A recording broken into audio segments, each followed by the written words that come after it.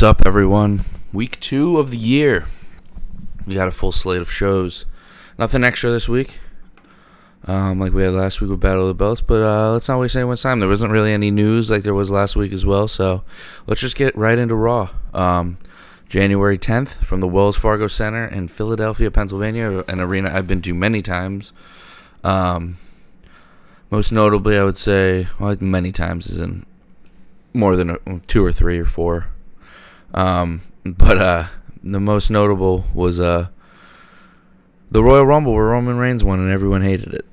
I was there with Griff and Matt and TJ and Keith, and it was a great time.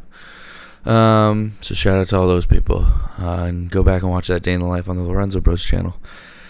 Also, for Money in the Bank, I believe when RVD came back and Orton won, that was at Wells Fargo, and I was there for that, and I was there with met up with the Boston Brothers, so shout out to them as well. All right, so Raw starts off with Brock Lesnar and Paul Heyman. They're in the ring, they're cutting a promo. Brock and Paul, as they're going to the ring, MVP and Lashley are in gorilla position watching, and Shelton and Cedric come up to them. And they talk about how the Hurt Business is back together, but Lashley quickly reminds them that they're not together and to get the hell out of there and leave him alone. At this point, I'm thinking maybe this is just a setup, and they'll attack Brock. But in the ring, Paul introduces him and Brock, and away Paul can. Only Paul can.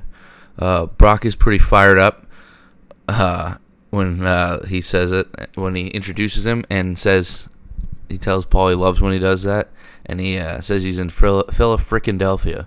So Brock was all sorts of fired up to start the show. Lashley and MVP quickly come out.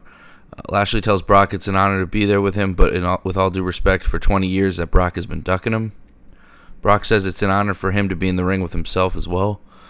He apologizes to Bobby because the past 20 years he's been winning championships in this ring and other rings, and Brock tells Bobby that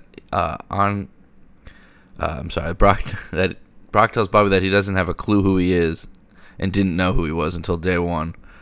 And then Brock tells Bobby it's not his fault for not climbing the ladder of success while Brock was winning all these championships. Brock apologizes and says if he would have beaten him already, then they wouldn't have even been here by now. So, +1 for that little back and forth where Brock basically says, I didn't know who you were, but if I had beaten you already, we wouldn't even be here right now. You'd be nobody. Brock ends up telling Bobby and MVP they're just really freaking fancy. He also asked the thread count on MVP's suit, which popped me. Brock +1 for his comedy. Speaking of comedy, Bobby calls Brock a stand-up comedian, says when he wins the title at the Rumble and Brock leaves to do his stand-up career, he'll go see him live. He calls him money as a stand-up comedian. Brock says he's funny and he rhymes. He's funny and he's money. And then he goes up to Paul and says, knock, knock. And Paul goes, Brock Lesnar telling knock, knock jokes in Philly. I think I've seen everything.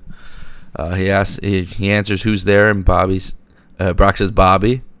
He says Bobby who? And he says exactly, which was hilarious. +1 for Brock again. Brock ends up telling Bobby it's impossible to beat him. It's impossible to beat Brock himself, especially when you're a Brock Lesnar wannabe. Brock drops the mic and Heyman leave. Another good diss, +1 I gave Brock again. Cedric and Shelton come and attack Lashley from behind, but Lashley destroys them both and does the ring post spot to both of them. Overall, +4 segment. Pretty good way to kick off Raw and kick off the week. Brock Lesnar is money. That was, in fact, correct statement. RK Bro is in gorilla position. Next, Riddle tells Randy he's trying to fly to a higher plane of enlightenment. And Orton tells him he can do what he wants on his own time, but this is his time. And Orton tells Riddle his mistake last time was not tagging him in. Randy grabs a marker and writes on Riddle's hands. He writes in really bad handwriting, tag in Randy. And when Randy grabbed the marker, Riddle said, "This is no time for Pictionary." and only Riddle can make that funny. Orton goes to leave but tells Riddle he knows he has something to say, so just say it. And Riddle ends up saying that he wants cheesesteaks and asks Orton if Pat's or Geno's is his favorite place. Orton says Geno's, and they go to the ring. And on commentary, Graves says everyone knows it's Tony Luke's. I give that a +1 because Tony Luke's is my personal favorite cheesesteak place in Philly, or in the world, I guess, because that's the best one I've been to. Not really a huge cheesesteak fan in general, but I only get it when I'm in Philly. Chicken cheesesteaks are good too. Next, we had the RK Bro defend their tag team championships against Alpha Academy. Before the match, they show an Alpha Instagram post where they were both strengthening their necks to protect themselves from the RKO. I thought that was funny. Riddle and Gable go back and forth to start. Riddle does a springboard, like whispering a win, whatever he calls it. Broton, I don't know. I forget what it is. Onto the outside. He sits on the apron and poses. And then Randy goes up on the top rope, or on the ropes, and then poses with him. And it was pretty funny. Both doing the Orton pose. Riddle gets beat up by both Gable and Otis until Riddle does another whisper in the wind onto Otis, which allows him to tag in Randy. Randy hits a top rope suplex on Gable. And they always, every single time on commentary, mention Cowboy Bob Orton, because that was his move. Riddle is pumping up the crowd. Randy poses for the RKO. Otis distracts Orton and takes out Riddle onto the outside. Orton misses an RKO on Gable, who gets ends up getting sent into the corner and hits Otis. Gable ends up getting sent back into his corner by Orton. Otis tags in. Orton rolls up Gable, pushes him through, tries to hit the RKO, and Gable ends up sending Orton into Otis, who picks him up for the slam and gets the win. And your new tag team champions, the Alpha Academy, Chad Gable and Otis. Overall, I gave the match a +2, and overall it didn't get a plus or minus anywhere, so overall I got a +2. I'm really happy that Alpha and Gable specifically, I love Otis too, but Gable's awesome. I'm really happy both of them won the tag titles, but I really don't think this was the right time to take it off RK Bro. Probably could have waited a month.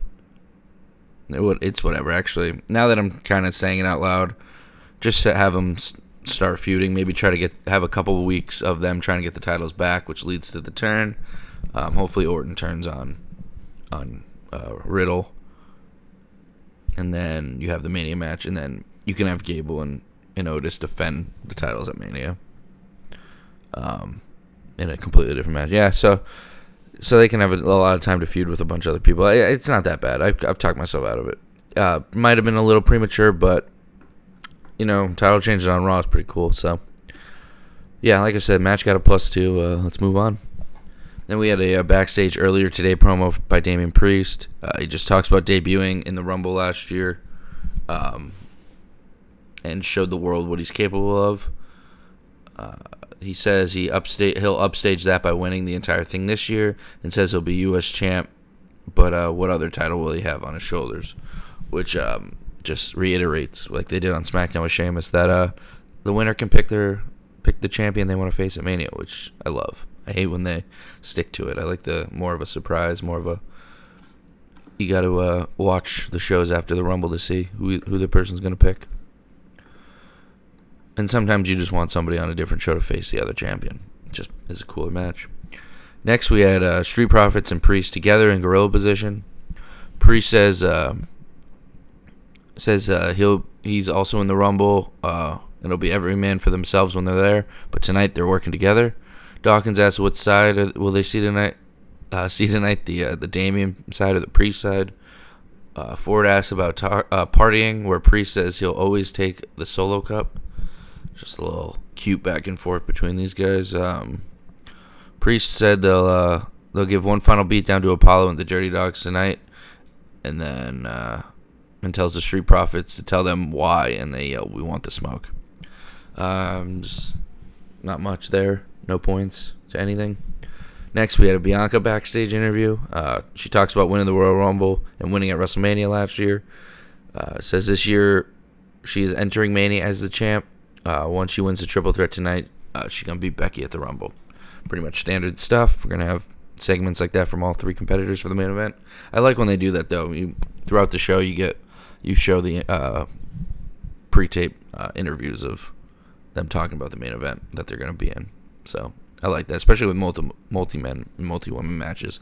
They did it with the four-way on Raw, where they had everyone cut a promo before throughout the show, scattered out. Next, more Damian Priest. We have Damian Priest and the Street Profits versus Apollo Crews and the Dirty Dogs. Priest takes everyone out, and then the Street Profits join, and they send all three out to the outside before the commercial. A little pose off. Well, not pose off, just the faces posing. Back from the commercial, Crews is beating up Montez Ford. Ford catches Ziggler's Famouser into a powerbomb. They do dual tags. Dawkins and Rude come in.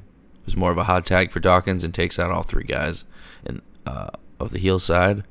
Priest went to powerbomb Crews on the outside, but Aziz distracts him. Apollo ends up taking advantage.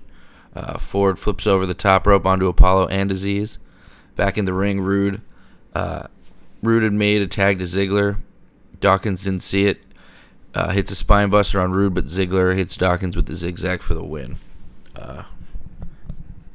Figured the faces would just kind of steamroll and win this match, but the heels won. Match got a 0. Overall got a 0. Nothing really happened. It wasn't bad. It wasn't great. But yeah, I guess the Dirty Dogs are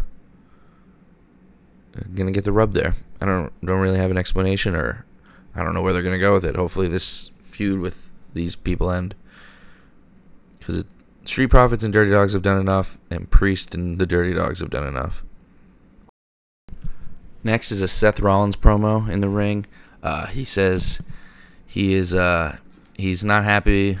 He's in a great mood tonight, but not because the two nincompoops, Brock and Bobby, are going to punch each other in the face until one falls over. Not because 30 men and women will battle for the main event of WrestleMania, but because he will become Universal Champion.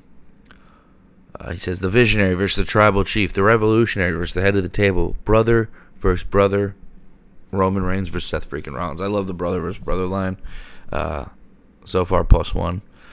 Seth tells everyone he got this match. He got this match because he took matters in his own hands and didn't need an advocate. He says death and some things are certain in life: death, taxes, and Seth beating Roman every single time. Big E comes out and says it's incredible news. Says he's happy as Gritty after a Flyers win. Seth asks what Gritty is. I pop because fuck Gritty. Go Rangers. So +1 for Seth asking what Gritty is. Seth asks why Big E is excited. Big E tells Seth he's the favorite, or he's his favorite, I guess, betting-wise, on all title contenders at the Rumble this year. And he said he put a whole sawbuck on Seth, which is $10, apparently. Big E says he entered the Royal Rumble and says the top of his list of dreams is what he intended to do at day one, but will end up doing at WrestleMania, which is beating Seth one-on-one and walking out world champ. So Big E laying down plans. Says, Seth, I think you're going to beat Roman. I'm going to win the Royal Rumble, and I'm picking you, which is what should have happened at day one. Seth tells Big E it doesn't matter what day it is. One-on-one, he can't beat himself, Seth. Big E wants to test that theory tonight. Seth says he doesn't know. Maybe next week in a bigger town or better town. Big E says, let's just do it tonight. Let's do it now. Seth ends up accepting. Overall, +2 segment. Both for Seth. But, so they're going to test that theory. Can Big E beat Seth? So the match is right away. Early, Seth hits a suicide dive. Goes for a second, but Big E counters, ends up hitting a splash on the apron. Rollins hits a knee from the apron onto Big E to the outside, and then hits a springboard one on the inside of the ring, so double knees. Big E hits a spear on the apron to the outside. These guys kept going out of the ring a lot in this match, just something of note. Rollins hit a frog splash for a near fall. Big E goes for the big ending from the top rope, but doesn't get it. Goes to hit one in the ring, but Seth counters, goes for the pedigree. Big E counters that, but Seth hits a few elbows to the back of his head, which lead to the stomp for the win. Big E loses clean to Seth. I don't have a problem with it. Seth's the guy right now. They're building up. He's got to look like he can beat Roman, and if he can't beat Big E clean, there's no chance against Roman because Roman's already beaten Big E. That's a transitive property right there. But yeah, Big E also, the whole thing that they just set up in this match was Seth's like, you can't beat me, Roman can't beat me, and you can't beat me ever. So prove that theory right. So if they do want to go, Seth beats Roman, Big E wins the Rumble, and they do that, then they have I told you can't beat me. I proved you can't beat me, and now then can build that match up. So I like it. Match got a +3, overall +3. Next, we had Rhea Ripley and Nikki ASH in the ring doing an interview with Sarah Schreiber. Nikki says they officially are asking for a rematch for Zelina and Carmella for the tag titles. Just immediately, I gave it a +1. You just can't keep losing to people and asking for title shots. Whether I don't care if it's creative, it's a problem. It's got to go on the wrestlers now because that's how I grade these things. But yeah, I'm so sick of people coming out and saying we're next for title matches, even though you just lost to the champs. Thank God though, Rhea whispers to Nikki, that's not what we talked about, and that we were going to talk about the Rumble tonight. Sarah asks if the relationship has run its course. Rhea says they've had their ups and downs, and then Nikki cuts her off, saying, "Of course it hasn't." Rhea says, "Let's not talk about this out here." But Nikki says, "No, we're going to talk about it now." Nikki asks Rhea if she's trying to break them up. Rhea says she wants to go their separate ways, and they had a good run. Nikki asks Rhea if she thinks she's better than her because she got pinned, because Nikki was the one who got pinned. Nikki said, "Do you ever think I was the one doing you a favor by being your partner?" Nikki then said, "A team. It doesn't matter who the bigger in a team. It doesn't matter who the better one is. It just matters about the team." And Rhea said she never said or thought she was better than Nikki. And Nikki said she was talking about herself, as in she was the one who should be thinking about herself. Rhea says she's uncomfortable and says, "Let's just finish now and say goodbye on good terms," and goes to shake Nikki's hand. Nikki says fine, but she can't shake hands unless Rhea looks her in the eye and tells her she believes in her. Rhea says she has and always will believe in her. She says she loves that she is almost a superhero and hopes she doesn't stop believing in herself and always wants to be friends. Nikki almost cries here and asks if Rhea means it and they can still be friends. Rhea says yes, and they hug. Nikki poses on the ropes. Rhea stands there not knowing what to do. Kind of looks like Rhea's going to turn on her. Nikki looks at her, goes for a fist bump, and then when Rhea goes to give her the fist bump back, she chops Rhea's throat and turns on her. +1, finally. They did the right call. Rhea's a good face. Nikki's probably better as a crazy character or a heel, so turn her. But then Nikki gets on the ramp and says, "Almost superheroes don't need friends." I gave that a -1. If you're turning, you're getting rid. Just get rid of the superhero gimmick. I even liked it at first. I thought it was a good face gimmick for kids, and I thought she was Nikki Cross is awesome, man. It's easy to get behind her. But now that you're turning her, she should have ripped the mask off, said something cooler. Like, I don't need to be a superhero. I'm a badass or something. I don't know. Something actual writers could have came up with. But yeah, and at least be like a villain gimmick now, a super villain.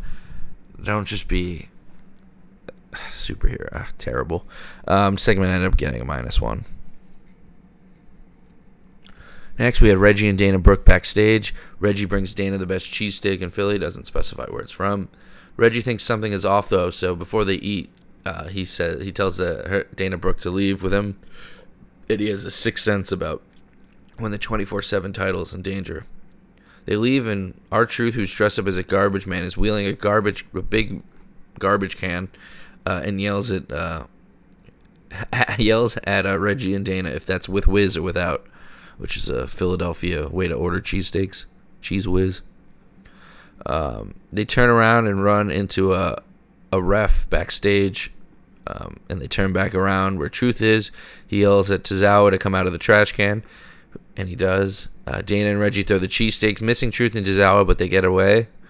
Out of the shot was Tamina, who the cheesesteaks did hit. She throws the remains at Truth, who's running away, and throws over the trash can with Tozawa in it, which made me laugh. So I give that a +1 for Tamina. And then the next shot was Omos walking backstage. As he's coming to the ring, Dana Brooke runs right by him, and Reggie accidentally bumps into him on his way. Reggie actually gets knocked down. Reggie apologized to Omos, says he didn't see him for some reason. He's a giant, don't know, I didn't see him. He has 24/7 tunnel vision, I guess. But then he lifts Reggie up. Dana Brooke comes back and yells at Omos to put him down. Omos says, make me, and she says, Reggie will make you, and sets up a match next week. Omos puts him down and grabs Reggie's face and says, you should watch what I do tonight, because next week it'll be even worse. I got a +1 because of the trash can. Tozawa getting knocked over. Next, we have a Doudrop backstage, the same one as the Bianca.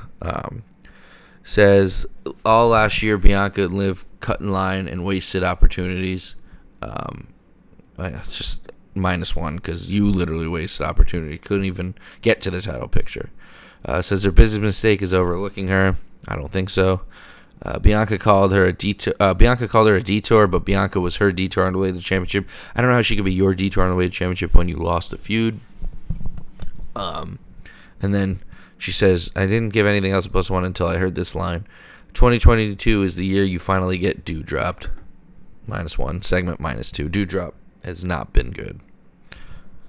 Next, we have Omos versus Nick Sanders, who is a jobber, local guy. Graves is basically just destroying this kid on commentary. He said he brought him his eggs this morning at the diner, and says, you call the match, I'm going to go set up a GoFundMe for this kid's medical bills, which was actually pretty funny. I'll give that a +1. They said, do you think this kid pictures his career when he ends up... Do you think this kid pictured his career would end in bright pink tights and green boots that don't match? Kind of just destroyed him. He had one funny line, so I'll give him that. Not really necessary. Does nobody good. Doesn't do Omos good. So... but Omos grabs him by the throat and throws him across the ring like a release choke slam. Omos puts it I think that's his finish anyway. The way I wrote it down was stupid. Omos put him on his shoulders and throws him stomach down. Reggie and Dana are showing walking backstage, and Omos did hit his finish again. But I guess more slamming him down instead of releasing him. And as he talks trash, Omos puts his foot over Sanders' chest and gets the win. 0 there. Nothing happened. Now we have the cutting edge with Beth Phoenix. Edge says day 1, we're going to do damage when he meant the Royal Rumble, which nothing happened. No points, but it's just funny that he botched it. Gotta point it out. Edge wanted to remind everyone how much ass Beth kicked when she was a wrestler. Says she would have been on the Broad Street Bullies. Edge puts over the Flyers, and the crowd doesn't even pop for it. Mentions old Flyers and old Flyer teams. Edge says him and Beth have combined for 35 championships, which is more than any couple in WWE and the only couple in the Hall of Fame. Edge shows a highlight reel of Beth's career. Beth says she doesn't know if Edge is trying to butter her up for later tonight, but flattery will get you everywhere. And then tells him to settle down when she basically says we're going to fuck later tonight. Beth basically says she's going to kick Maurice and Miz's ass, both of them. Miz and Maurice come out. Graves says, what is this, a crossover episode? Miz TV and the Cutting Edge talking about. I gave it a +1 because it's a BoJack Horseman reference, and Byron had no clue, and Graves actually had to explain that it's a BoJack Horseman reference. Mr. Peanut Butter. Pretty funny line.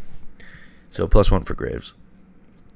Miz says he stands with Ben Simmons, who would give up $33 million to not play in this crap city. It's cheap heat, but it got a lot of boos, unlike Edge mentioning old Flyers teams that resulted in no pop. So at least be relevant. Miz says what kind of man he has. What kind of man has a wife? Has his wife fight his battles. Edge reminds him he used Maurice to avoid a spear. Miz calls that slander. -1 for Miz. It's just stop saying things that you do, like you're trying to be serious. Like, who would do that? You. Like, it's not needed. Just be a normal human being. You don't need to be heel like dipshit 100% of the time. Miz shows his own highlight reel of Maurice. Miz says they should feel honored to step foot in the same ring as Maurice. Edge puts over Maurice and says they respect her and her career, but Beth can lift a damn Buick, which is an awful line. -1 for Edge. It's just so corny sometimes. It just doesn't hit and no one reacts. Beth tells Maurice it's weird to see her so shy and quiet, since before Beth came back she was very loud and was involved in Edge's matches. Beth tells her they're gonna be chanting au revoir at the Royal Rumble. Au revoir, au revoir, which wasn't even, the way she said it wasn't even a chant, and again corny as hell. -1. Miz goes off about speaking French and how badly Maurice will beat Beth up. Maurice walks backstage, but Miz doesn't notice until he stops talking and turns around. I gave that a +1. It gives this some depth to the storyline, and not just, we're going to beat you up, we're going to beat you up. It's, well, Maurice doesn't even want to fucking fight, so Miz has to deal with that. So it gives us something else than just these back and forth promos. So I like that. That's a +1.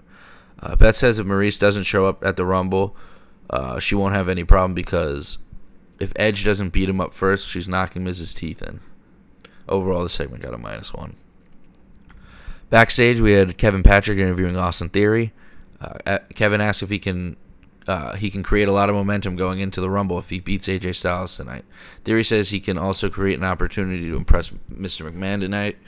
He says he spoke to Mr. McMahon earlier, and he was reminded that, and Vince reminded him that AJ is one of the most decorated superstars in WWE, and Theory said AJ was a first ballot Hall of Famer himself. But tonight he's going to beat him, and Mr. McMahon will have no choice but to invest in Austin Theory.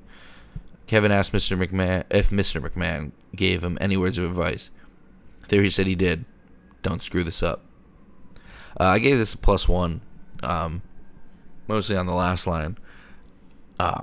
Theory's usually goofy and kind of just dumb, like the gimmick-wise. But this was just his, one of the first serious promos I've heard him cut, and he did fine. He was believable and passable. And he's like, I gotta fucking win this match.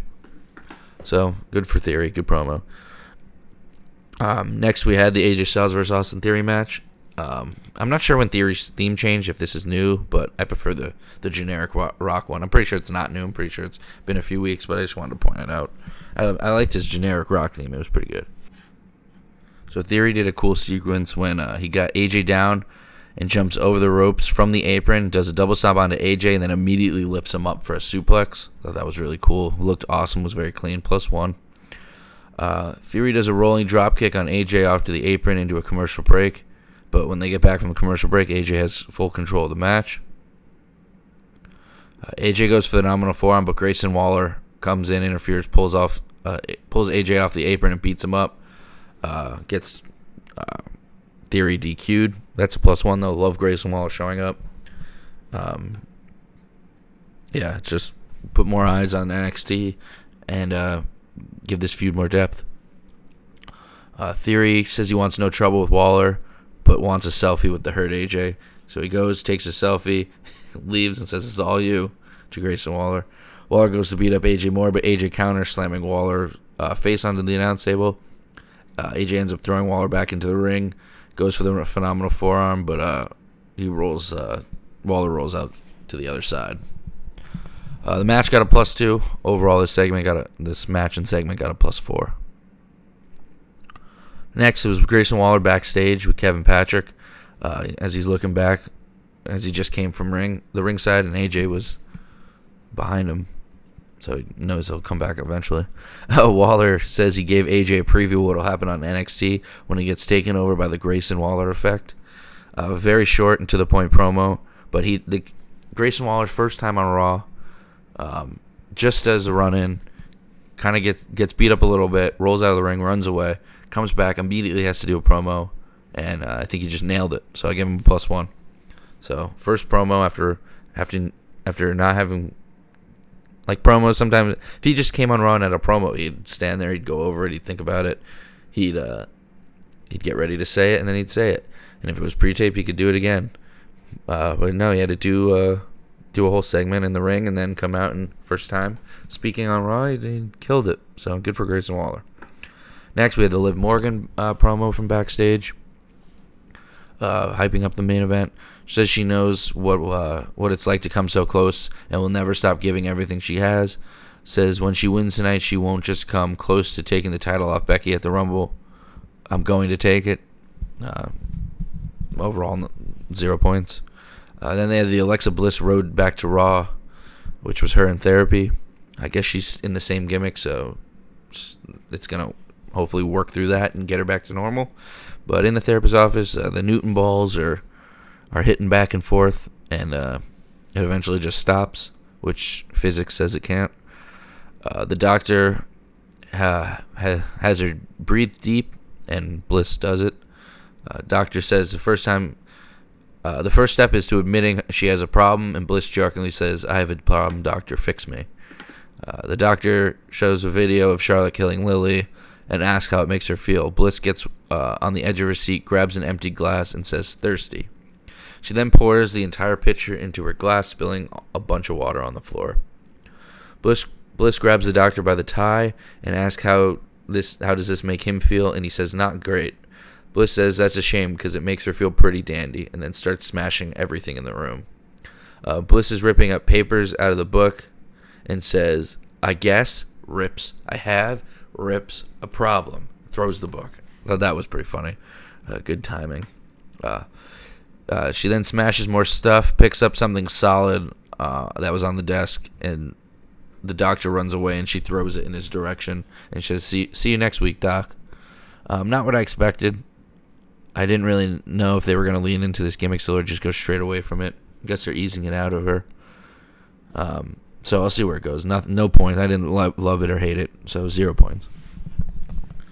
Next, before the main event, Becky Lynch is in the ring. She cuts a promo. She has a jacket with stuffed goats on the shoulders, which is pretty cool. She goes over the triple threat match, says Liv is tenacious and doesn't back down, but should.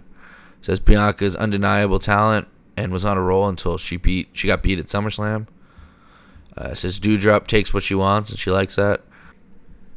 All three will think they will overthrow Becky, but Becky says at the Royal Rumble, it'll be the day they tell their grandkids that it was the day they lost to Big Time Bex.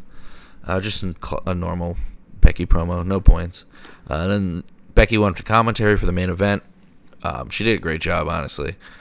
She has some good spats with Byron, and she puts over a lot of things with her reactions, and then denies she had those reactions in kind of a funny way.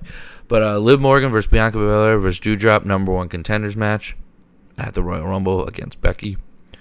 In the beginning, Liv does a high spot, flips over the ropes onto both of them. Bianca and Liv have a kind of awful sequence where their timing is just really bad, lifting each other, -1.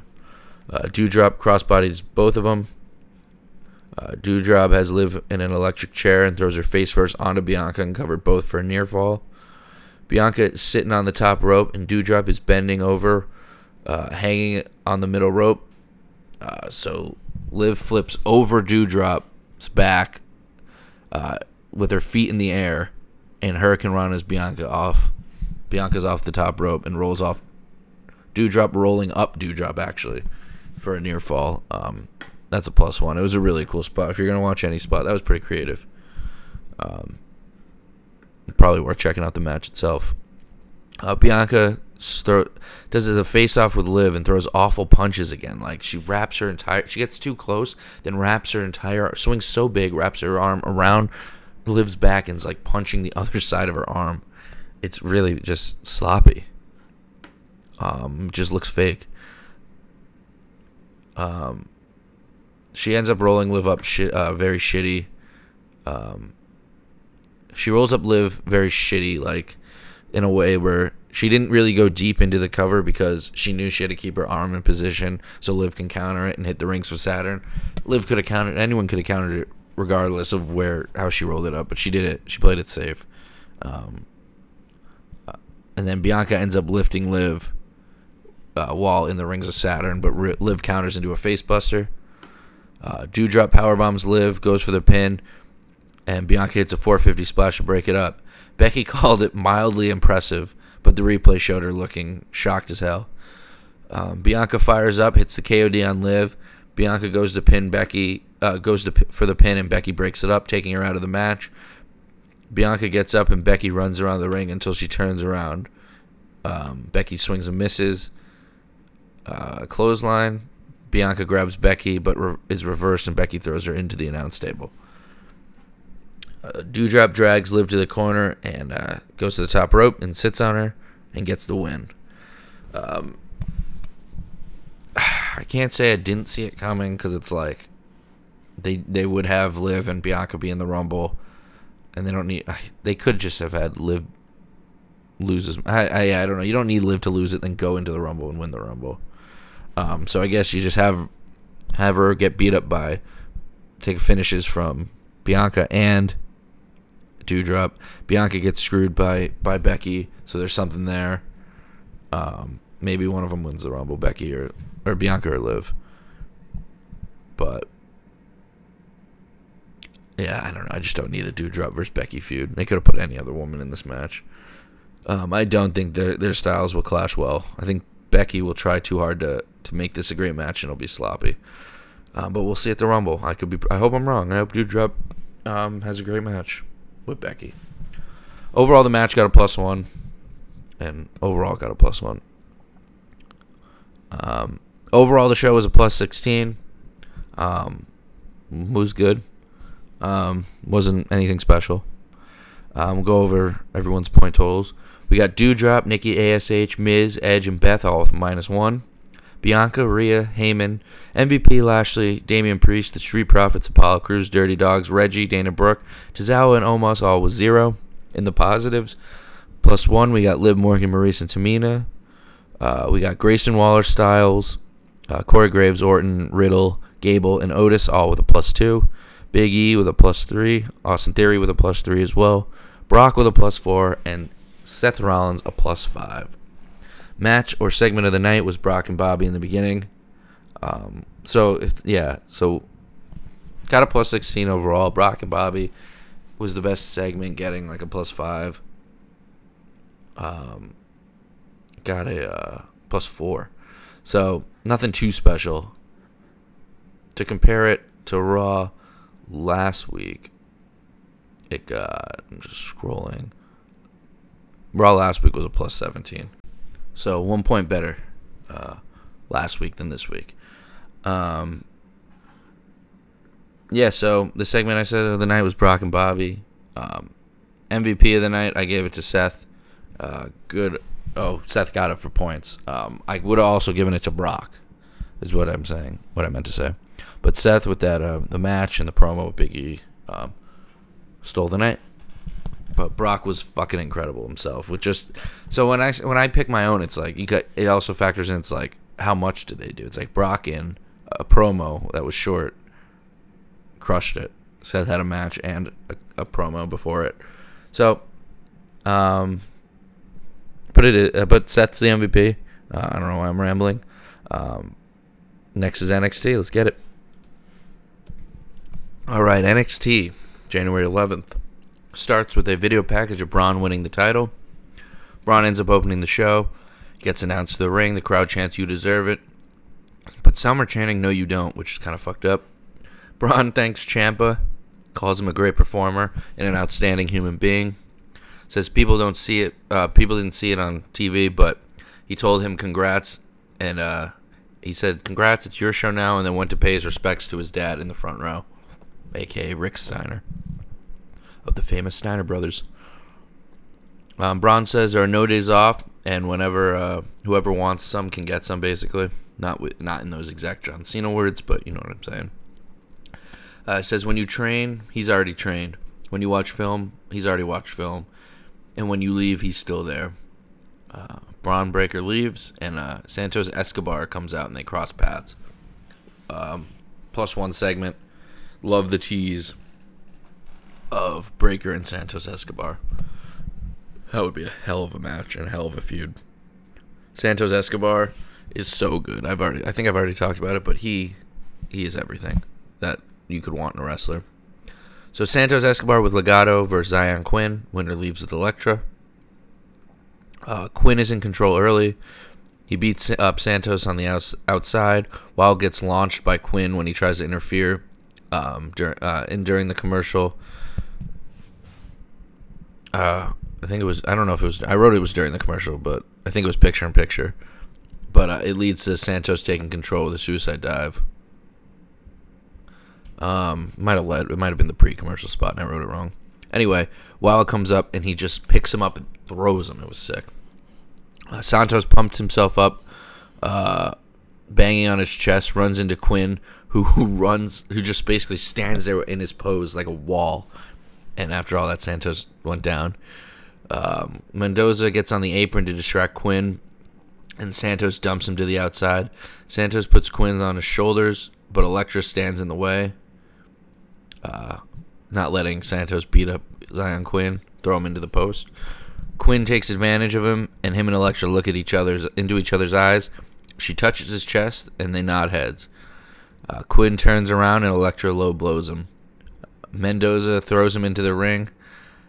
Santos hits the Phantom Driver for the win. Love the Elektra spot, +1. The match itself, +0. But overall, got a +1. I don't think Elektra would be better off with Zion. So good to just officially say, we were just fucking with you this whole time. Next, we had a Tony D'Angelo pre-tape backstage interview. Says there's a bunch of guys. There's a bunch of ways to use a crowbar, and he only needs like 3 to beat Pete Dunne, or to beat anyone. He tells Dunne that he could have walked away with just a hurt hand, and tells him he's like a dog after tonight. He'll know who's in charge. 0 points. Mandy Rose had a vignette. Shows how a champ celebrates a title defense, and they're doing like a photo shoot. And she says NXT 2.0 is all about Mandy. No points. Next, we have Cameron Grimes versus David Kemp. Malcolm Bivens comes out and watches this match on the ramp. Kemp is a Minnesota amateur wrestler. It's actually Gable Stevenson's brother, which is pretty cool. They talked about all the Minnesota wrestlers. Shelton, Brock. I don't even think they mentioned Brock. I think they mentioned Shelton. And they ended up mentioning Gable Stevenson, but didn't say it was his brother. Grimes hits the cave-in for the win. Kemp didn't get up for the cave-in, so it looked like he basically just ate a boot to the face. It looked cool, but he probably wants to stand up more next time. After the match, to the camera, Grimes says he's going for the gold. Match was basically a squash, so nothing, no points. Joe Gacy and Harlan are backstage, pre-taped interview. Not even, these aren't interviews. The pre-tapes are like just them talking to the camera. Gacy thanks the committee for allowing them to wrestle in the Dusty Cup play-in match. Says it's something they'll never forget. He's happy everyone has an equal opportunity to get in the Dusty Cup. He tells Idris Inoue and Malik Blade that they are safe. They are in a safe place, and Gacy tells them that Harlan wants them to know it's just because they're rivals tonight doesn't mean they're rivals in life. 0 points, but good overall promo. Just basic Gacy stuff. Commentary lets us know that Von Wagner has been suspended and fined. I cheered because I'm not a big fan of Von Wagner. But we'll see where it goes. Gacy and Harlan versus Idris Inoue and Malik Blade. Winner gets into the Dusty Classic. While in the ring, they show a pre-tape of Idris and Malik saying they're going to win tonight and win the tournament and shock the world. Gacy hits a huge Uranagi on Idris. Looked pretty devastating. Malik Blade hits a perfect drop kick, jumping high as fuck. Malik Blade is a sick athlete. Malik and Idris tried doing a bunch of quick move combo spots, but didn't really work together. The chemistry's not there yet. In time, they probably will have good chemistry. Harlan gets tagged in and instantly grabs Blade and chokes him. Harlan gets him face first into the bottom turnbuckle and drives his knee into the back of the head. Harlan attacks Idris on the apron as well, and then Harlan doesn't break up his offense and gets DQ'd in the corner while Gacy looks at him and smiles. Harlan stares down the ref and Gacy backs him off. Match got a 0. Overall got a 0. I really thought Harlan and Gacy were going to be in the tournament. I guess they don't want them to lose to a team, and they want high-quality wrestling in it, so they're putting in Idris and Malik. And I get see what they do. So next we had an Imperium vignette, basically making fun of fat, lazy people in America, saying Imperium are the opposite. Say they carry themselves with class and sophistication, and ends by saying the mat is sacred. No points for that. Pete Dunne versus Tony D'Angelo in a crowbar on a pole match. Before the commercial, Pete Dunne gets ready and heads to the ring. Tony does the same. He passes somebody with a headset on, writes something down, and grabs the pen and autographs it on a piece of paper. That's +1. That's funny. D'Angelo goes for the crowbar instantly, but fakes out Dunne and turns around and hits him in the face. Dunne goes for the crowbar twice, but gets stopped. D'Angelo hits an exploder and goes for the crowbar, but stopped. Dunne climbs over D'Angelo and stomps on his head. Tries to get the crowbar, but D'Angelo stops him as they get off the top rope. They come back from commercial and they show a lot of weapons around the ring. Vic tells us the ref did a good job stopping them from using them all. Only crowbars are legal. So during the commercial, apparently there was no picture-picture, I don't think, for this one. They just went outside and took out a weapon, the ref stopped him. Took out another weapon, the ref stopped him. So you came back and you just see weapons around the ring. Kind of weird. Dunne quickly got the crowbar from Dunne stomped D'Angelo's arm and shoulder, goes for the crowbar. D'Angelo stops him, suplexing and flipping Dunne, leading to D'Angelo getting the crowbar. Dunne quickly got the crowbar away from D'Angelo, who swings it wildly and misses, hitting the pole it was on, making a loud noise. They battle to the outside where D'Angelo has the crowbar and Dunne on the announce table, just like he did last time, but Dunne moved his hand and gains control of the match. Dunne almost has a cross-face chicken wing in, basically, with the crowbar around D'Angelo's face, but D'Angelo counters, does a neck breaker with the crowbar around Dunne's throat for a near fall. Dunne grabs the crowbar, puts D'Angelo's... Dunne grabs the crowbar, but D'Angelo stomps on Dunne's hand, giving Dunne a taste of his own medicine, basically. Dunne counters a neck breaker from D'Angelo and goes on offense. He lands a suplex and gets D'Angelo in an STF with the crowbar around his face, but D'Angelo gets out of it. D'Angelo brings a chair into the ring. Dunne stomps his hand. And after he stomps his hand, all three people, Pete Dunne, Tony D'Angelo, and the ref, grab the chair. They tug of war for it a little bit, and they both let go, having the ref kind of go flying back a little bit, and the ref gets rid of it. D'Angelo throws Dunne into the pole and nails him with the crowbar over the head for the win. +1 by hitting him over the head, or kayfabe over the head, with the crowbar instead of hitting him in the stomach, and then another move. D'Angelo shrugs like Pete Dunne on the apron, or on the ramp, and walks away. The match got a +3. Overall got a +5. A lot of just going for the crowbar, so it's hard to kind of work a good match like that, but these guys figured it out. Next, we had Grayson Waller backstage with Mackenzie Mitchell. Grayson reminds everyone he's in the main event. Says he was on Raw, maybe he'll go to Smackdown and slap around Shinsuke Nakamura. Grayson says tonight he'll create another Grayson Waller moment. Quick promo, no points. Backstage, we had Indy Hartwell, Persia Parada, and Wendy Chu. Indy and Persia are stretching in their gear, getting ready. Wendy Chu is in her PJs and just waking up. She does a few squats, smiles, and leaves with her pillow. 0 points. Toxic Attraction now have a vignette. Says everybody wants them. Gigi says Mandy saw something in them. JC says no one can touch them. Mandy says they aren't just Toxic Attraction, they are the attraction. I don't know why they needed this and the Mandy vignette, but this one was better. But still 0 points. Indy Hartwell, Persia Pirotta, and Wendy Chu versus Amari Miller, Casey Catanzaro, and Caden Carter. Wendy Chu is laying on the apron with her pillow, but still holding the tag rope, which is hilarious, so +1 for her. Amari, then Caden, then Casey all do dives onto the outside. Briggs and Jensen are shown watching Casey and Caden. Wendy gets up and is resting her head on the top rope. Wendy also has a water bottle and then sips from it on the apron. Wendy tags in and does like a matrix dive out of the way of like a clothesline, but like barely moved kind of. She was more stretching. It was like a stretch, but I feel like she should have bent down more, but either way, it was kind of funny.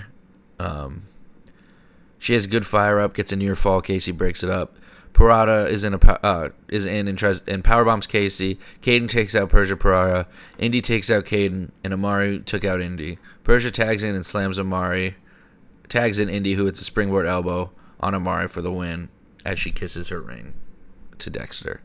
The match got a +1 overall. Segment got a +2.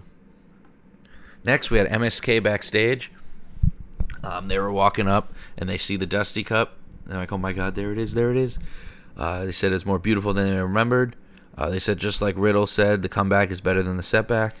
They go over poking fun at each team in the Dusty Cup. The best part of it was Wesley saying, "Briggs and Jansen."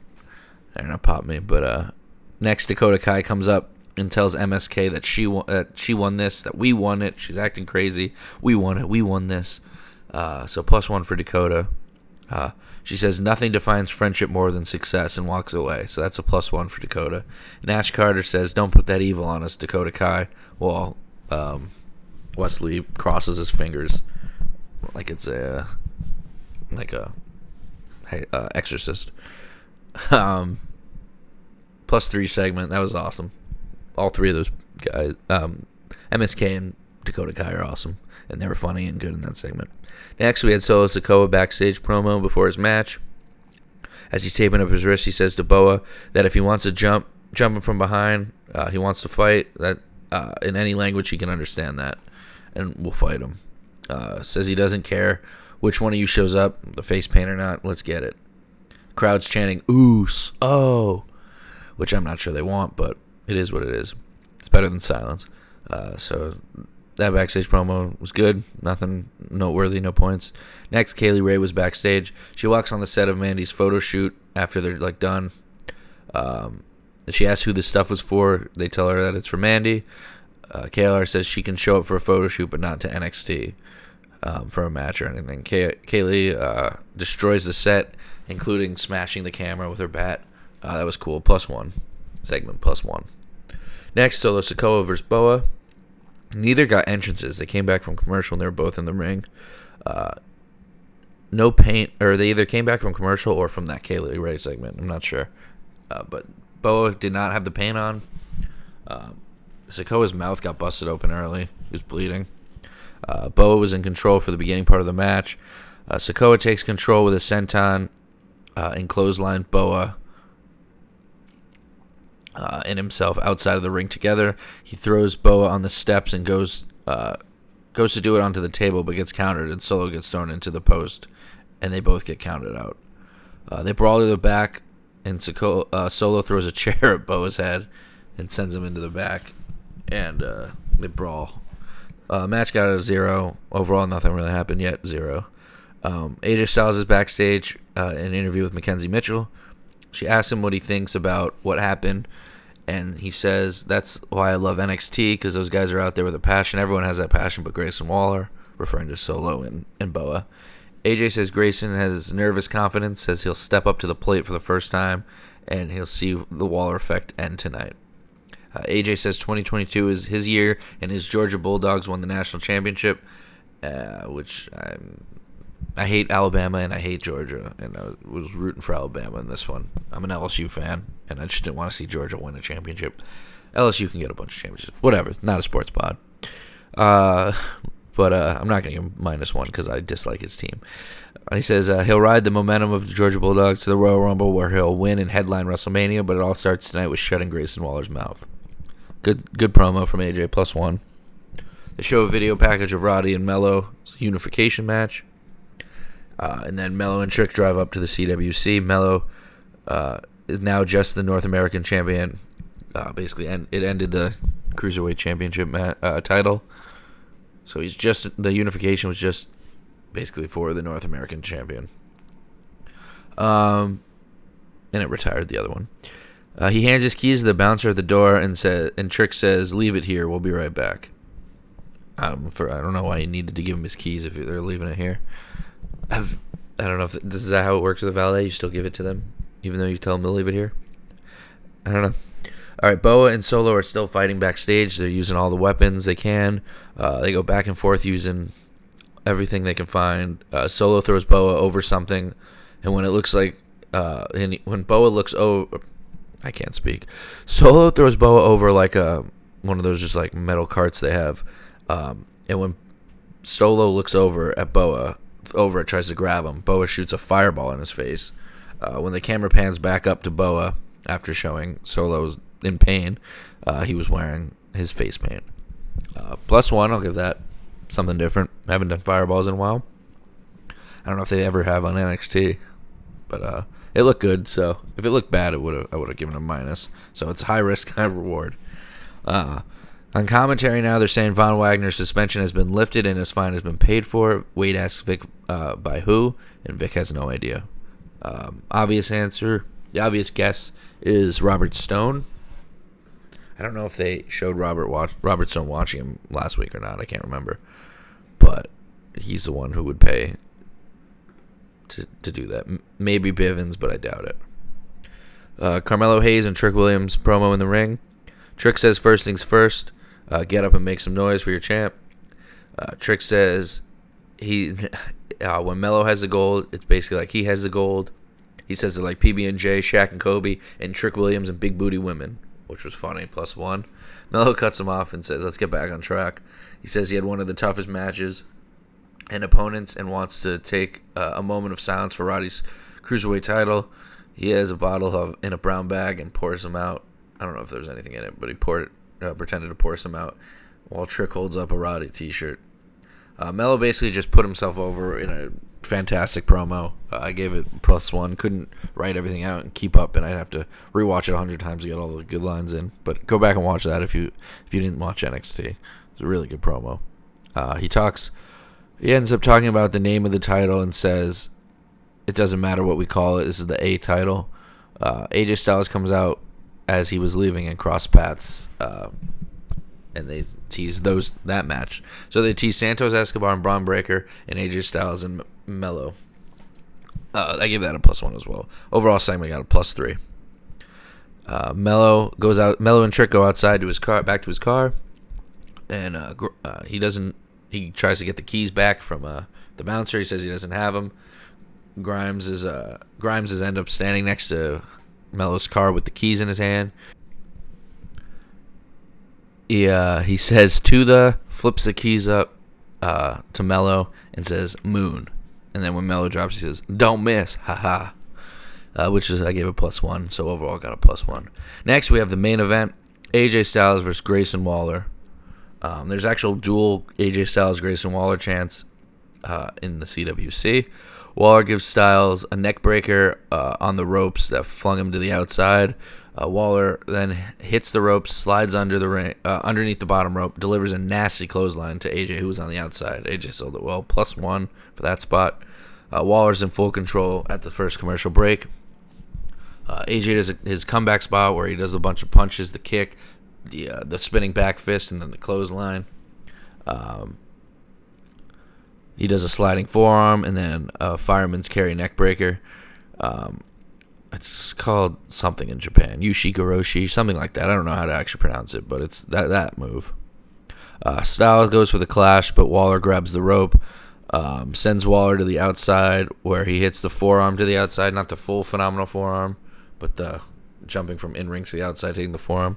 Throws Waller back in, sets up the phenomenal forearm. Waller rolls out of the ring and hangs Styles up on the ropes when he tries to get him, and hits a nasty elbow to the back of the head, to Styles' head.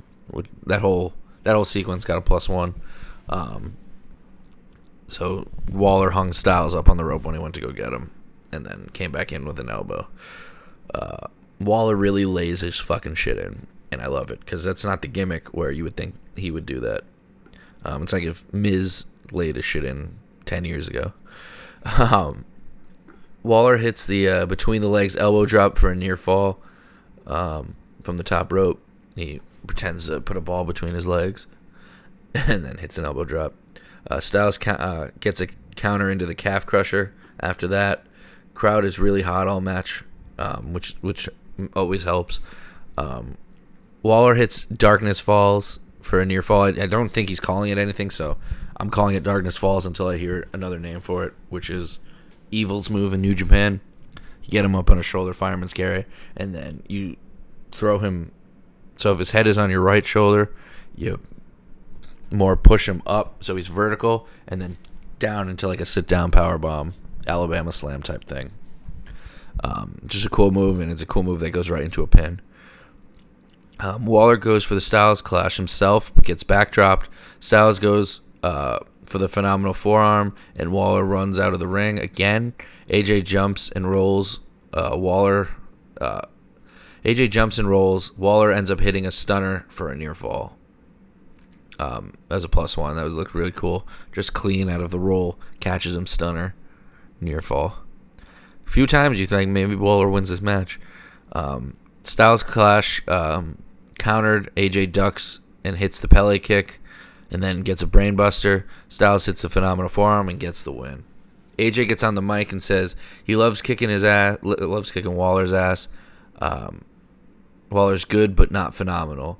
He says his night isn't over yet and wants to introduce him to one of his friends. LA Knight's music hits and he comes out. +1. LA Knight's return was pretty cool. AJ putting him over, and AJ referencing their friendship, which I'm sure dates back to Impact. Waller runs back into the ring and runs into AJ and turns around. AJ runs into AJ but turns around into an LA Knight clothesline. Knight throws him around the ringside area over the announce table into the ring and clotheslines him over the top rope. Knight and AJ face off, but high five and hug and pose on the ropes as the show goes off the air.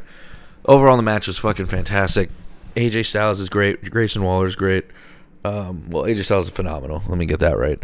And he's much better than Grayson Waller, but Grayson Waller's fucking awesome for how little he's been on TV.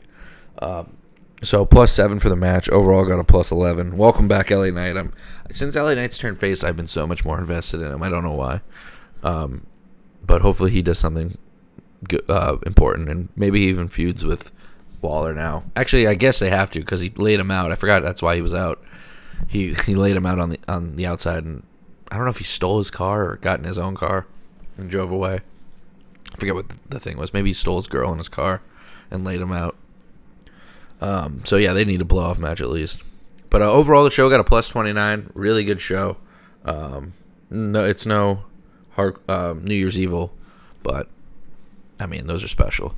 Those are special shows. So no one got negatives today for the show, which is good. Mandy Rose, Cameron Grimes, Gacy, Harlan, Inofi, Blade, Imperium, Walter, and MSK as a team got 0. I gave Nash Carter a point for what he said to Dakota.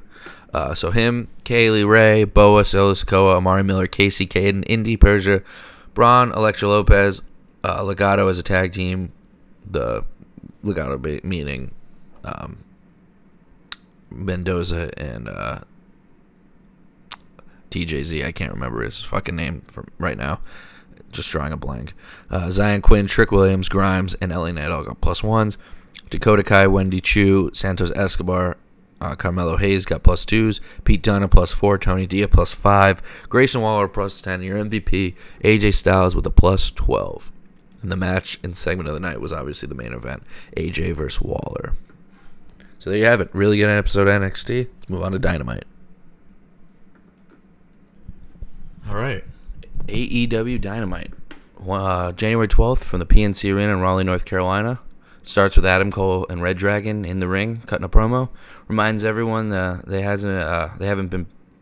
Cole hasn't been pinned or submitted or lost in singles competition since he came to AEW. Young Bucks and Cutler come out and ask what's going on here. Matt says thanks for the invite. Kyle says, with respect, nobody invited you to Jacksonville either, but you interfered in our match when we had no need for it. Matt says you're right, our bad. But to make one thing clear, it's their company and they're the longest reigning tag champs, and their New Year's resolution is to get their belts back. Kyle says, oh my god, we have the same resolution in Kyle fashion. +1, pop me. Bobby says no one is going to step in the way of Red Dragon getting the titles, and that includes the Young Bucks. Cole says this is what we need, some friendly competition, and says it's what makes them the greatest faction in AEW history, comparing them to best friends who are who he calls complete jokes, and then the best friends instantly come out. Cole asks, for the love of God, to cut the stupid music, even which I love Best Friend's song, and asks what Orange Cassidy has to say. Orange Cassidy spears Cole, and everybody brawls. Bobby looked at Cole get beat up and that while he was still in the ring, and then rolled out of the ring anyway, or left the ring on his own anyway, instead of helping. Cole low blows Orange Cassidy. Chris Statlander comes down and gets in Cole's face, but Britt Baker comes out and beats up Statlander and stomps her. She holds up Orange Cassidy's head, and Cole super kicks him and hits the boom, which is the last shot if you only watch NXT. The Bucks go to kiss Cole on the cheek, but Britt stops him and then kisses Cole, and they make out. And honestly got a subpar pop. I thought it would get a huge pop. Good segment, +1.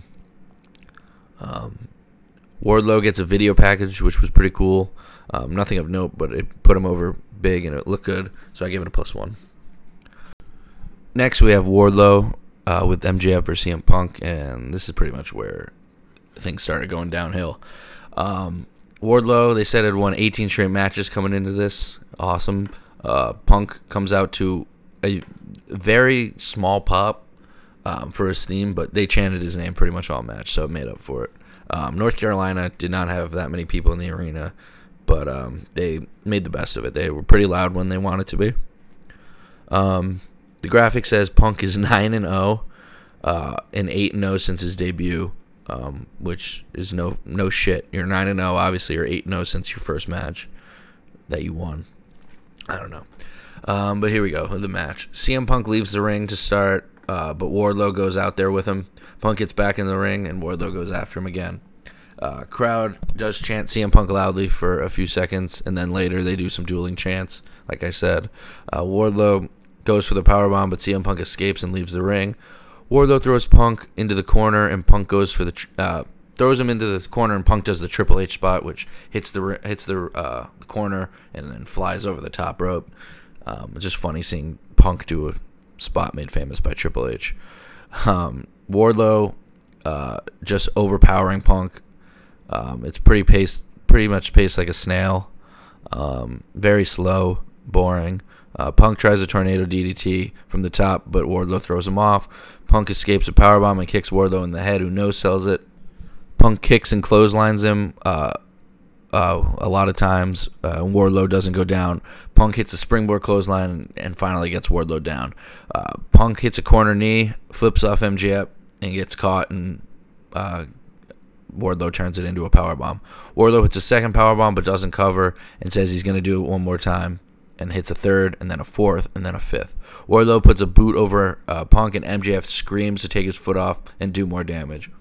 Wardlow hits a sixth powerbomb as MJF says to do it again, and hits a seventh powerbomb. MJF mocks the crowd, and Punk rolled to the apron in a lot of pain. Wardlow goes to get Punk, and MJF stops him and says, clears the timekeeper's table and tells him to hit a powerbomb through the table, in which Wardlow does, which would be the eighth powerbomb.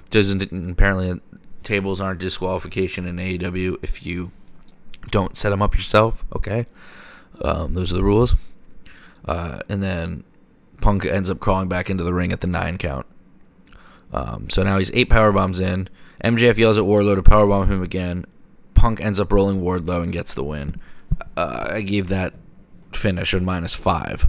This is one of the most brutal bookings I've ever seen in wrestling. It does nobody good.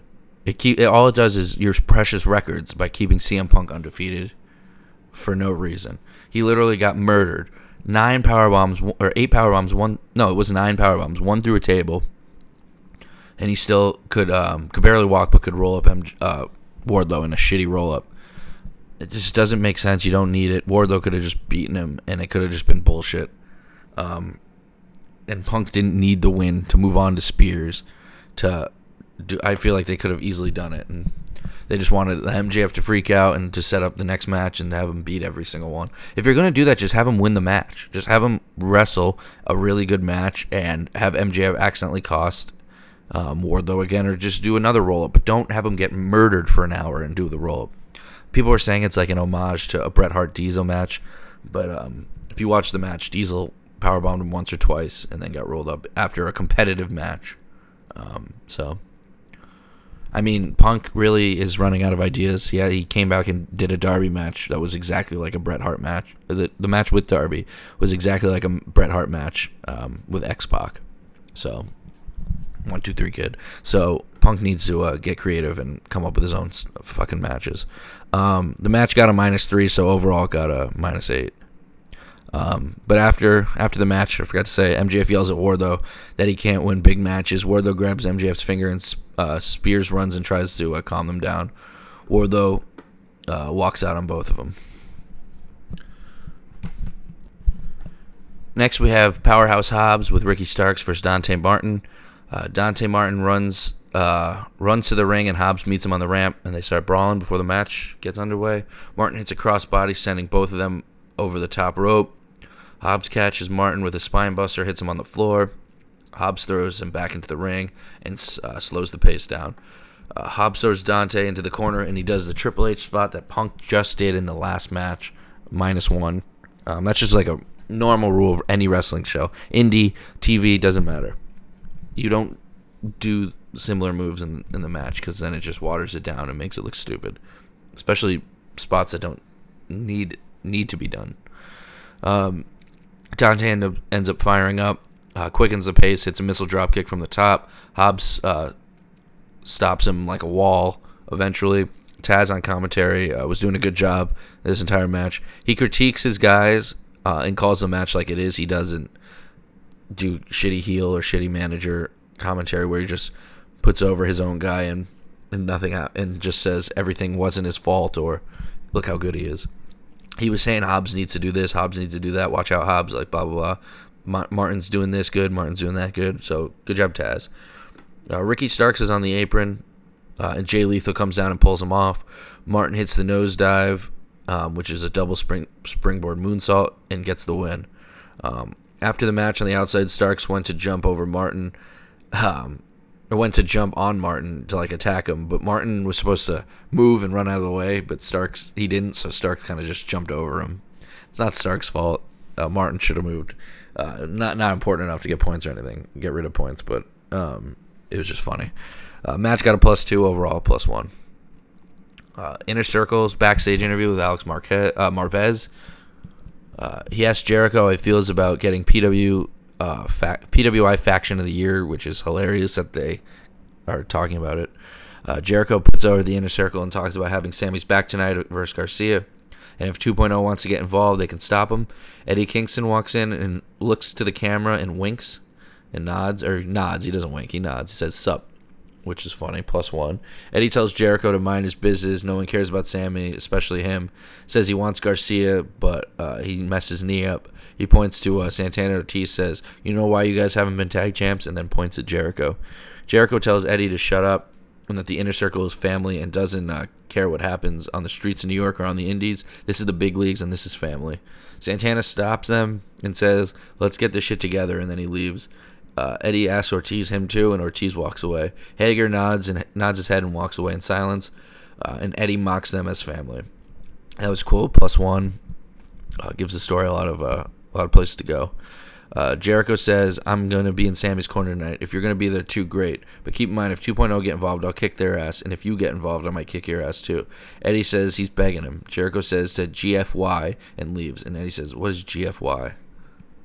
Which I guess is go fuck yourself. So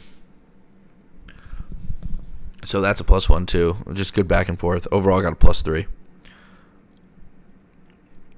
MJF comes out pissed, cuts a promo on the ramp, says, tells that stop the program. He sarcastically congratulates Punk on the win and says he knows he's hurting and he got a fluke win. MJF says next week he's giving everyone the match he wants. Screams, it's CM Punk versus Shawn Spears. I knew he was going to say it and it still popped me. I gave him a +2 on that. Good job by MJF. Next we had Adam Cole, the Young Bucks, and Red Dragon backstage. Kyle calls Brandon Cutler Landon and tells him not to make too much eye contact. It was funny. Kyle again popped me. +1. Matt Jackson corrects him, tells him it's Brandon. Cutler thanks him for standing up for him, and the Bucks tell him to shut up. Cole addresses best friends and say they've beaten him so many times. They've beaten them so many times it's silly. Beating them up so many times it's silly. Cole tells Statlander that she thinks she may be this whole time she may have been safe, but now, and then Britt walks in and challenges Chris Statlander and Orange Cassidy to a mixed tag team match. Britt yells cut and tells Brandon Butler to stop recording. I laughed at that too, so gave Britt a +1. He corrects her saying it's Cutler, and everyone yells at Brandon to shut up, and Kyle says no eye contact. Overall got a +2. Hangman Page comes to the ring, cuts a promo, says he spent 90 minutes in the ring with one of the best in the world, says it was the most important thing in wrestling is the AEW championship, and Hangman says he needs a new challenger. Dan Lambert interrupts him and talks about cowboy wrestlers watching growing up, calling him the East Coast Urban Cowboy. Page says Scorpio or Page can talk to his face. Hangman Page says Scorpio Sky or Ethan Page can talk to him face to face. But he doesn't want to talk to a Facebook profile of a person. Not sure what that means, but okay. I don't think it was a bad dig, but I don't really understand. I don't really get it. Lambert says he misunderstands, and he's complimenting Page and says he knows how good he is, and his matches with Bryan were some of the best he's seen as a fan. Lambert says you didn't take the Cody Rhodes path to the top with politics, telling Page he didn't. He did it the right way and expects the. He did it the right way, but has exception to his persona, using it as a gimmick. Lambert mentions the Village People Cowboy, saying he can dress up all he wants and it doesn't make him a cowboy. Says, keep everything you have except that gimmick and stop disrespecting the legacies of the Dick Murdochs and Blackjack Mulligans, because anyone from the Carolinas or Virginias trying to steal their clout by pretending they're something they're not, that's completely full of cowboy shit. They cheap heat, whatever, but the cowboy shit line was good. +1 overall for that part. Page talks about his cowboy upbringing on farms and stuff. Mentions he turned down a big contract to come to AEW, a new company, and became the world champion. And isn't that cowboy shit enough? Page invites him to get in the ring and can tell him who the real cowboy is. Lambert says that won't happen and goes to leave, but Lance Archer makes his return. Archer goes after Lambert, and Lambert goes into the ring and begging Archer not to hurt him, saying, "You're in the ring with the world champion. Don't waste this opportunity." Archer clotheslines Hangman and attacks him with the chair. Archer then hits his blackout on the steel chair for a +1. So the chair was like seated, like you put the legs down, and then the blackout. If you don't know, you lift him up kind of like a razor's edge, but he's face forward, so you're looking the same way as the guy who you're lifting up behind your back. Then you lift him forward and then throw him onto the chair, flipping him onto the chair. Next we had segment got +2 if I didn't say that. Arn Anderson, Brock Anderson, and Lee Johnson are backstage with Tony Schiavone. Arn is proud of his tag team and says they can smell that they're in Horseman country. Tully and FTR come up and says they agree it's Horseman country. Tully says if you want to relive those days, drop the dead weight and join us. Arn reminds them that one of them is his son, and to be careful what they say. FTR says they can do more with Anderson's name than his son can, and they challenge him to a match next week. So set up a match. We'll see what they got. Segment got a 0. Jade Cargo, TBS video package.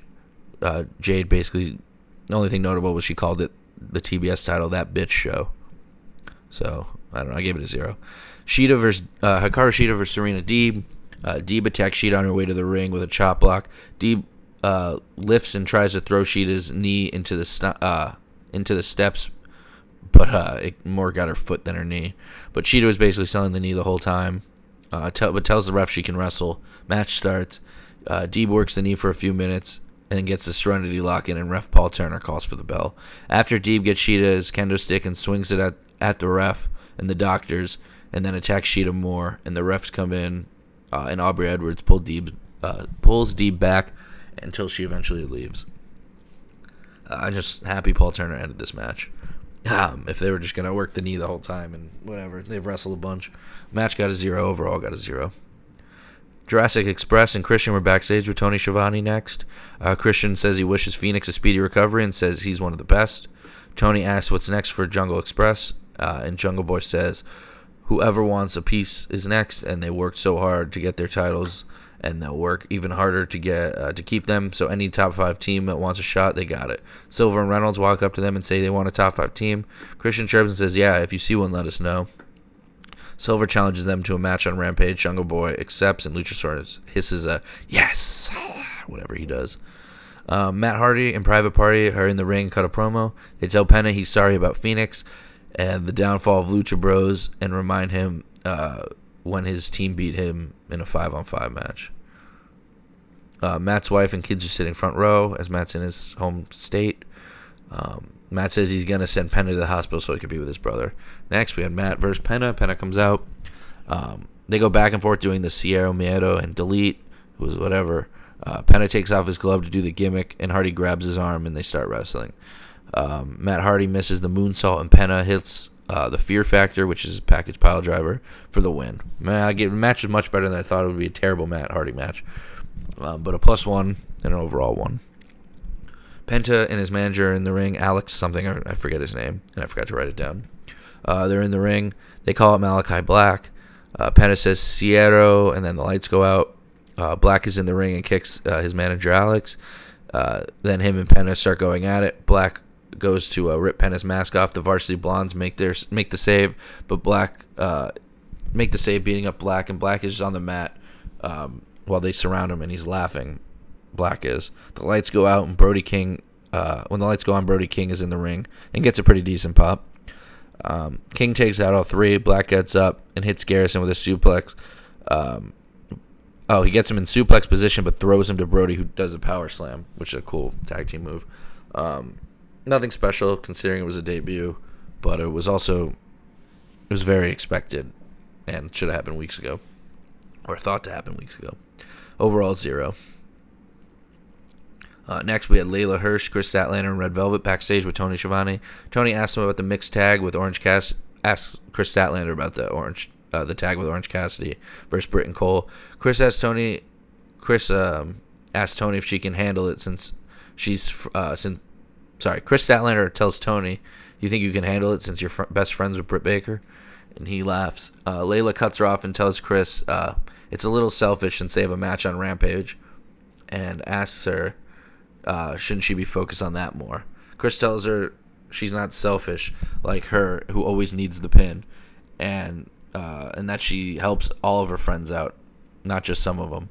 And if she couldn't handle it, then she wouldn't have done it. She tells her let her make her own decisions and back off. I gave Chris a +1. She cut a good promo on her. Red Velvet tells them if they have any chance of winning on Rampage, they need to be cool. Chris and Layla fist bump and say they're cool. Statlander's awesome, but besides that, I got nothing for this promo. So +1 overall. The Acclaimed are about to have a match. I'll go over their entrance and their rap. They say the Acclaimed leave their opponents all motionless. Our opponents have no shot like Novak Djokovic. It's a pretty good, clever line that is current because Novak's unvaxxed. And he did something stupid by like doing a photo shoot without a mask or an interview without a mask or not telling him he had COVID or something. And then he says, we got North Carolina jumping. Bear Country got erectile dysfunction. Just such a dumb line. -1.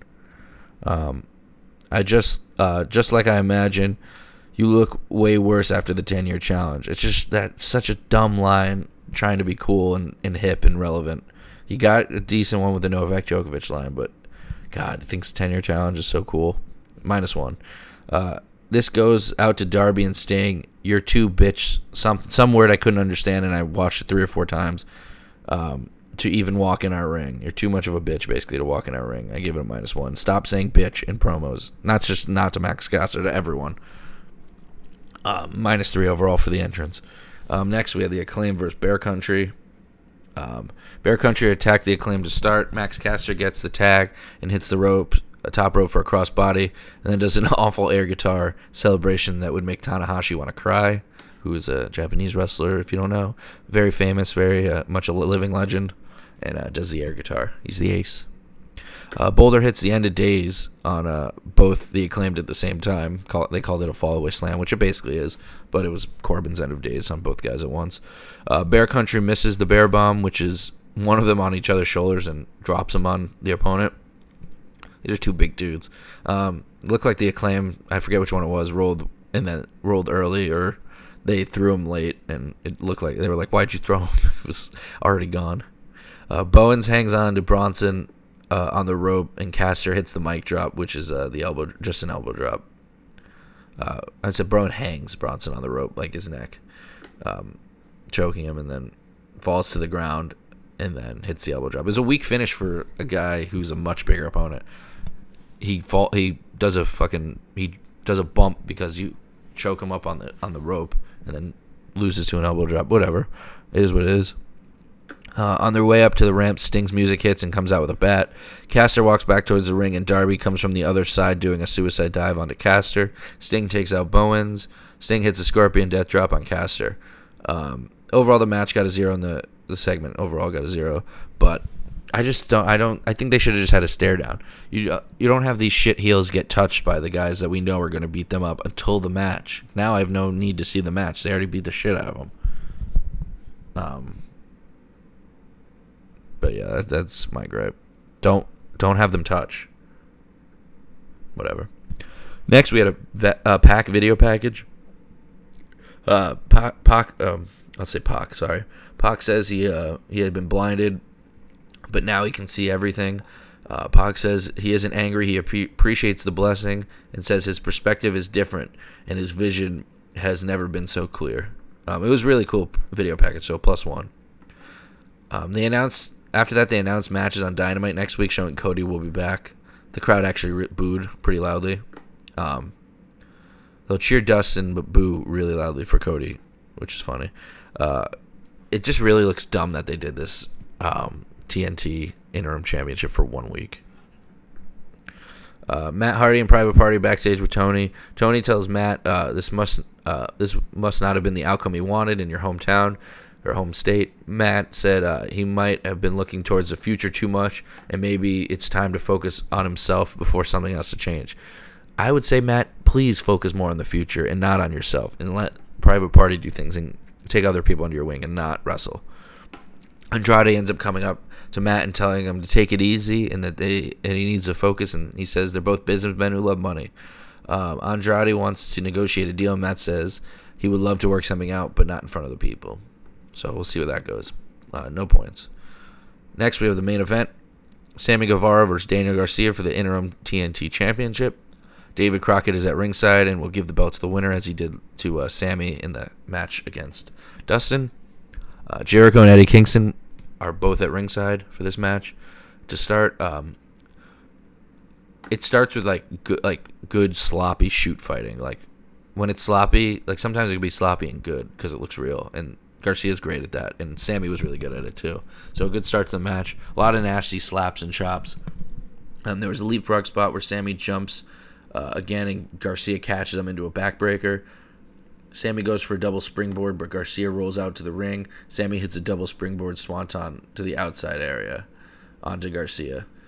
Garcia blocks the GTH and gets a deep sharpshooter in. Good counter. Sammy does the worst crossroads I think I've ever seen, and there have been some bad people. That MJF did a really bad one once, but Priest has done some bad ones, but that might have been the worst one, so I give it a -1, and that got a near fall. Sammy goes for the double springboard again, but gets caught into a choke. So based on just Sammy's last 2 matches, like, you can figure out formulas for wrestling matches and what guys do. And a Sammy Guevara formula now is hit the double springboard, probably most likely to the outside of the ring. Hits, connects. He does at some point. He'll go for another double springboard in the ring, and it'll get countered. So his last 2 matches, it basically cracked that formula. And you may think I don't like Sammy. I really do like Sammy. He's a vlogger. I'm big into that. Watching those, I was big into watching those before he went to AEW, where it kind of just became the same thing every week. But I love vloggers and videos and stuff like that. That's my type of stuff. So. And he's a great wrestler, and I like him. He's just, these last couple shows, he's done things that have not sat well with me. So after he's in the choke, Garcia transitions, and now standing choke, and hits a pile driver for a near fall. 2.0 jump Kingston and Jericho, take them out. They jump Kingston and Jericho and take Kingston and Jericho out. Sammy counters and hits a knee, goes for the GTH, but distracted by 2.0. Garcia rolls up Sammy and gets a near fall. Sammy counters by throwing Garcia into Lee on the apron and hits a really just bad GTH. It hit the top of his head. He didn't get enough momentum and throw Garcia enough, and he went down slowly and hit his head slowly to the knee, and then the knee hit the top of the head instead of the face, and then he kind of fell down weird. And you could see Sammy, the way the camera was, slap his leg right in front of the camera. And which is fine, you can do that, but when it doesn't connect and you still slap, it's that's more noticeable. So I give that spot a -1. 2.0 takes out Sammy. The GTH got him the win. 2.0 takes out Sammy, but Jericho and Kingston make the save. Kingston, who is selling a knee injury, slow to get in the ring and attack one of the 2.0 guys. So Jericho ends up taking him out both with a bat before Kingston could do something to him. Kingston gets in Jericho's face and calls him selfish, saying that was him. He has problems with him. He wants to take him out. Overall, and that's how the show goes off the air. Overall, match got a +3, and then overall got a +1. Match +3, overall +1. Dynamite overall got a +5. Really brought down by the Punk Wardlow segment. Say you put that in, you take that match out, that got a -8. That's what is that? 14 points, 13 points. Can't do math. So it'd be a +13, and then say you replace that or do it well and got a plus, so it would have been over that. So that really brought it down, but it was just so bad. I just don't know how anyone could have enjoyed that. So are we going over points individually? Wardlow, starting with Punk, got a -8. Wardlow got a -7. We have Max Caster with a -3. Young Bucks, Bobby Fish, Orange Cassidy, Trent, Chuck Taylor, Adam Cole, Hangman Page, Arn Anderson, Brock Anderson, Lee Johnson, Tully Blanchard, FTR, Jade Cargill, Hikaru Shida, Serena Deeb, Jungle Boy, Luchasaurus, Christian, John Silver, Alex Reynolds, Brian Pillman Jr., Griff Garrison, Malachi Black, Brody Lee, Layla Hirsch, Red Velvet, Anthony Bowens, Bear Country, and Private Party all got zeros. I'll give AEW credit, and then I'll kind of take it away in a second. They do get a lot of people on these shows, but at times it's like overkill. It's a lot of things going on quickly. Match ends, interview, back to match, back to interview. It's a lot sometimes. I mean, I love it. I'm a big wrestling guy, so I'll take all I can get, but it is good that I think it's ultimately better that they're getting more people on the show. So back to points. Santana Ortiz, Jake Hager both got +1, and Dan Lambert, along with Dan Lambert, Archer, Matt Hardy, Pentagon, Chris Statlander, Britt Baker, Dante Martin, Pac, and Sammy Guevara. They all got +1s. +2, MJF, Kyle O'Reilly, Hobbs, Jericho, Eddie Kingston, and Daniel Garcia got a +3. Those are all +2s, and Daniel Garcia got a +3. So match or segment of the night, I'm going to say the match of the night was the main event. Sammy Guevara versus Daniel Garcia. The MVP by points was Daniel Garcia. If I would give it to someone, I would probably give it to Dan Lambert. I think he killed it on the promo. But overall, like I said, +5 would have been better without that awful finish. So if Wardlow pins him, or they do something where CM Punk wins in a normal match, this is probably a +15 show, but it's +5. So overall, pretty good. Just one awful thing. So that's Dynamite. We got to move on to SmackDown. We got Rampage. Got to move on to Friday. Got SmackDown and Rampage, and then that'll be it. All right, we got SmackDown on January 14th at the CHI Health Center in Omaha, Nebraska. It's weird. The show starts with just a video of Seth Rollins backstage laughing. I gave it a +1 because it was an interesting way to start. I thought they were going to go to a promo to him immediately, but it was just him laughing, basically setting up the show and how it would be. Seth Rollins is like, I'm here. I can beat Roman, and this is my life, and I'm loving it. And we'll see you later tonight. But the show actually started with a Usos promo in the ring. Cole mentions when they're coming out that it's their 180th day of their title reign. Jimmy is saying yeet after everything Jay says. Jay will be like, we're this, yeet, we're that, yeet. Jay said they respect the New Day, and it's the only team to ever push them hard. So they put him over, basically. Xavier Woods is out, so they're not going to, even if they wanted to, they're not going to face them again for a while. Next, they said they let everyone know that they run the show, who the Bloodline is, and who the best damn tag team are, and said we the ones. Jay says the grind don't stop, though. They should be celebrating or helping out Roman tonight in his face-to-face, but management is lining them up, and they're going to knock him down. He announces that there is about to be a fatal four-way for the number one contenders match, for the number one contendership with the tag team titles.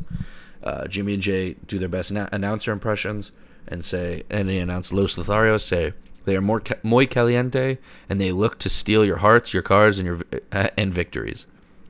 Cesaro and Mansoor, who are now a tag team apparently, whatever. Ryan texted me, he said, how do you defend this? I just said, better than them not being on TV. It was probably going to be, I would say it might have been Sheamus and Ridge even. And Ridge can't do it, so they switched him. Not that I thought they had a big plans for the future at day one for this tag team match, but that's just like they could have had them in it, and I don't know. They could have just done a triple there, but fatal four-way tags are better. But Cesaro Mansoor says the strongest man in the Swiss Alps and a man with great hair who uses Head and Shoulders 2 for 1. Ginger and Shanky, he called them the rats of SmackDown. And Viking Raiders, I gave a +1 to this. They said they are as dangerous raiding the buffet tables as they are raiding the rings. And before the match starts, Jay holds up a mic for Jimmy, like it's Jimmy's Herb Dean in a main event UFC match. And he's holding up the mic behind him under his arms. And he's like, I want a clean fight, but remember this one thing. We the ones. And then they super kick Mansoor and Eric, respectively. I popped for the Herb Dean thing, so +1. So that segment got a +2 for the Usos. Then it was that match, Los Lotharios versus Cesaro Mansoor versus Jinder and Shanky versus Viking Raiders, number one contender, with the Usos on commentary.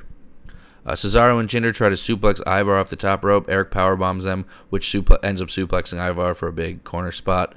I'm pretty numb to all those corner spots. None of them really do anything for me. Cesaro swings Ivar, but Jinder breaks it up.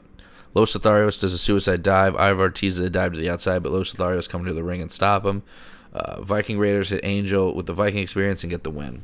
Usos get on the commentary table and the microphone saying, the Vikings raid, pillage, and steal, but they never went to Samoa. They ask if the Raiders think that they can raid with the Usos, because if they do, it would be one and done. It's just a cool fire promo from the Usos, so +1 there. Match got a +1 for them all, and overall +2 with that Usos promo. Next, Sonya's in her office with Naomi. Naomi says it's cold in here like your heart. Sonya says, don't speak because everything you say is a lie. I'm sorry. Naomi says to Sonya, don't speak because everything you say is a lie. Says she won't let her mess with her career and her opportunities, saying she could have beaten Charlotte for the contenders match, and if it wasn't for Sonya switching the rules. Said she hasn't even given her a reason why she keeps hating so hard. And Sonya reminds her that she's her boss and Naomi can't hit her when she has her jacket on. She's her boss and she can't get hit. Sonya says Naomi walks in here with main character vibes when everyone knows she's an extra. And if she doesn't listen to her, she can take away her Rumble match or even fire her. It's up to her. It's her choice, Naomi's. Naomi leaves, and Pierce walks in, mention it's cold, and looks to turn on the heat. Segment got a 0. Roman versus Seth, Road to the Rumble video package. They did a couple of these throughout the night. Loved them. Gave them all +1s. The first one was showing the Shield arc, how they became tag team champs, and I think that's where it ended with Seth and Roman winning tag team gold together, but talked about the entire Shield. They didn't shy away from showing Moxley or Ambrose video in the footage, but they didn't show any unnecessary or extra with him in it. So yeah, +1. Sami Zayn presents Insane is up next. He says Johnny Knoxville is the newest part of the conspiracy, basically. Sammy says he loves that Knoxville's in the Rumble because he can now he officially enters and can show anything he can do. Anything Johnny Knoxville can do, he can do better. He says, I'm going to show you when it comes to being a jackass, no one is better than Sami Zayn. I gave that a +1. That was a funny line.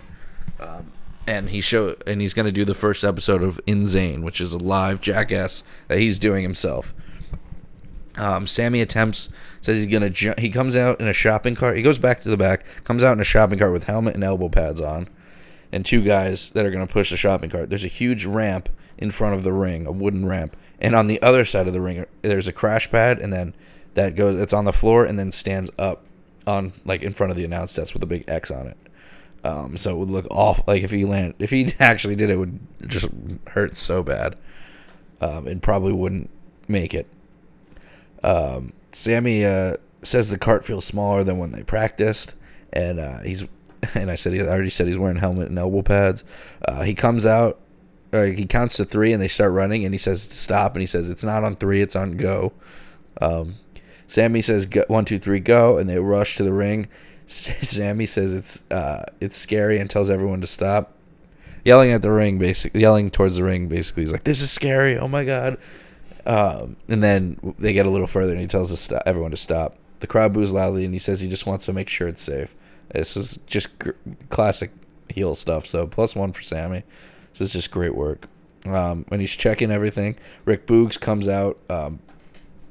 Pat said this, but it's very true. He said he looks like Freddie Mercury. He's got Freddie Mercury's short haircut with the mustache. He gets on the apron and distracts Sammy, and Nakamura comes in from behind and gives him a Kinshasa when Sammy turns around. Boogs throws Sammy onto the outside which threw him onto the crash pad that he was going to land on anyway. So he made it, but not in the jackass style. So +1 for that. Segment overall got a +3. Anytime Sami Zayn can do a segment, it's great. Next we're in gorilla position with Aaliyah getting interviewed by Megan. I don't know her last name yet. Yeah, we'll learn that one day.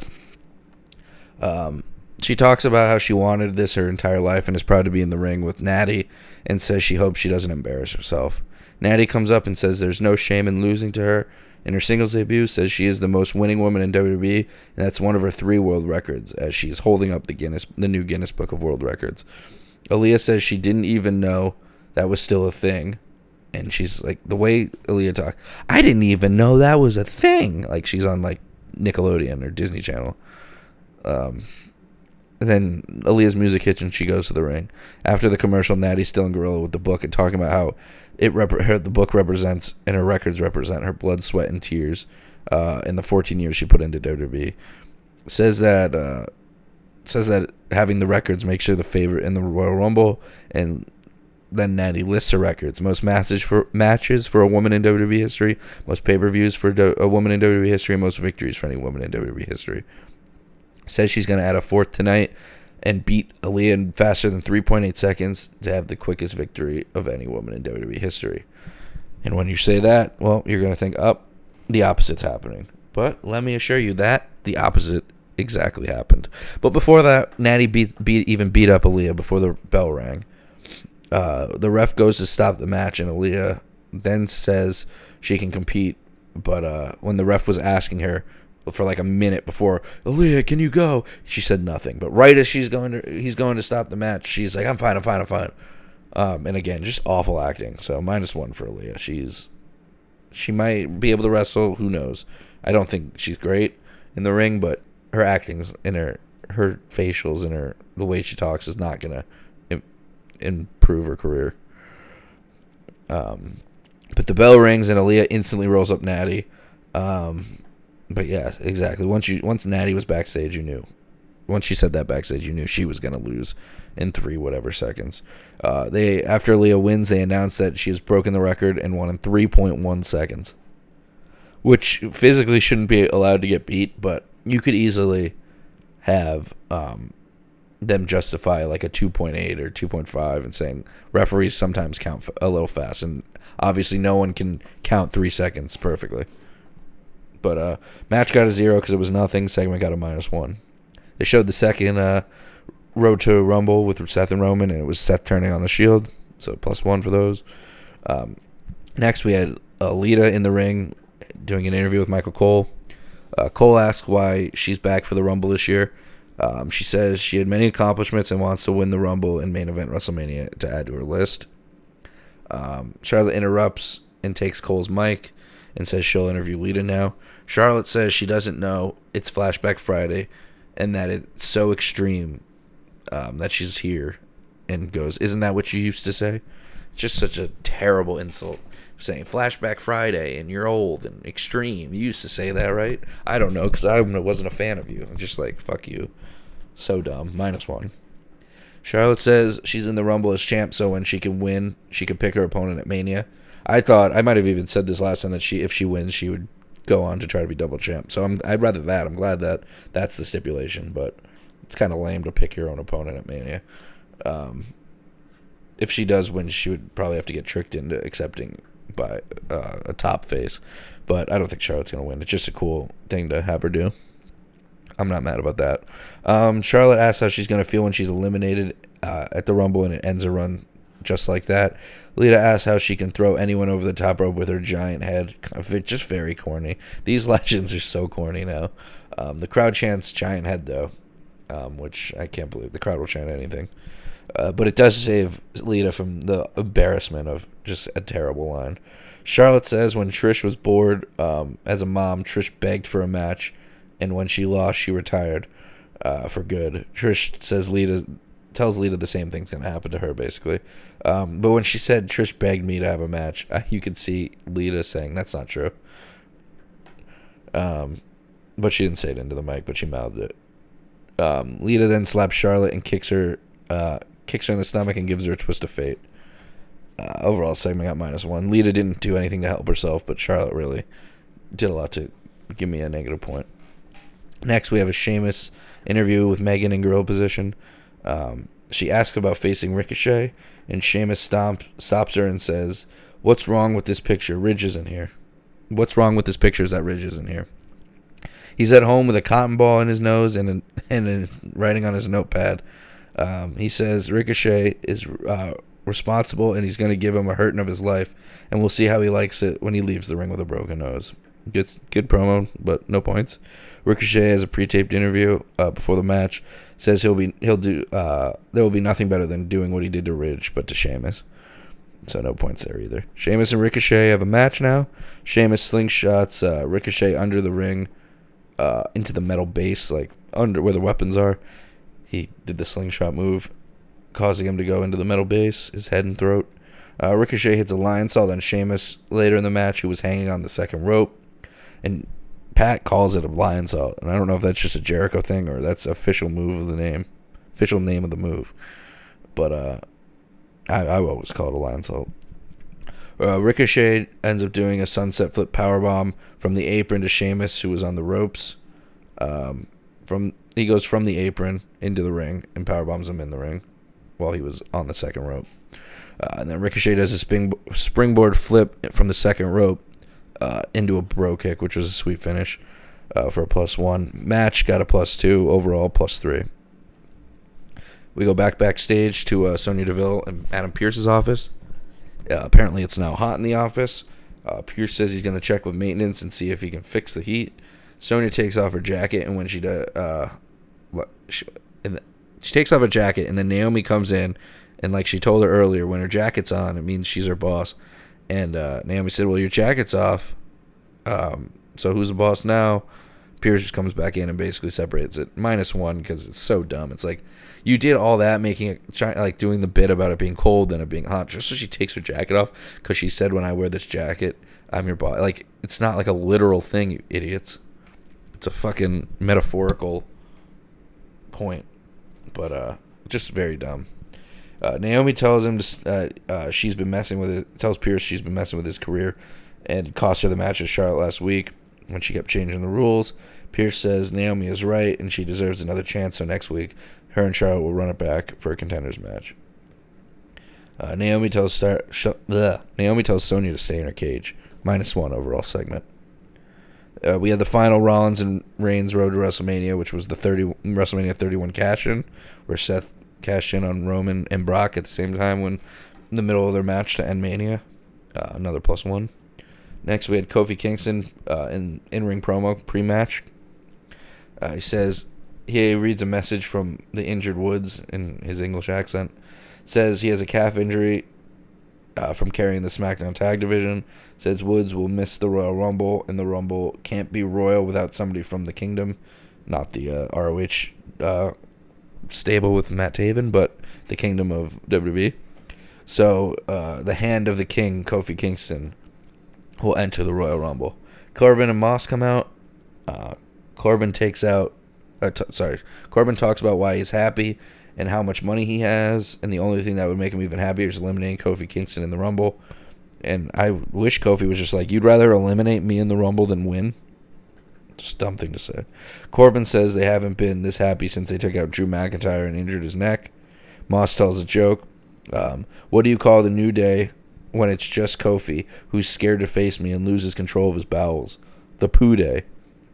And then Kofi laughs uncontrollably, rolling on the ground with laughter and sarcasm, and says, he has every. It's funny you mentioned poo because he has every intention to drop a royal deuce on Moss's forehead. Nothing for the promo. Kofi Kingston versus Madcap Moss with Corbin at ringside.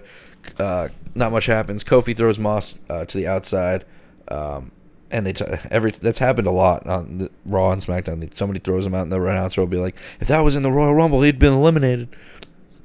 And then he dives and does the trust fall onto Moss and Corbin. Moss blocks the SOS by clawing Kofi in the face and hits the punchline for the win. Overall, 0 for the match, and overall as well got a 0.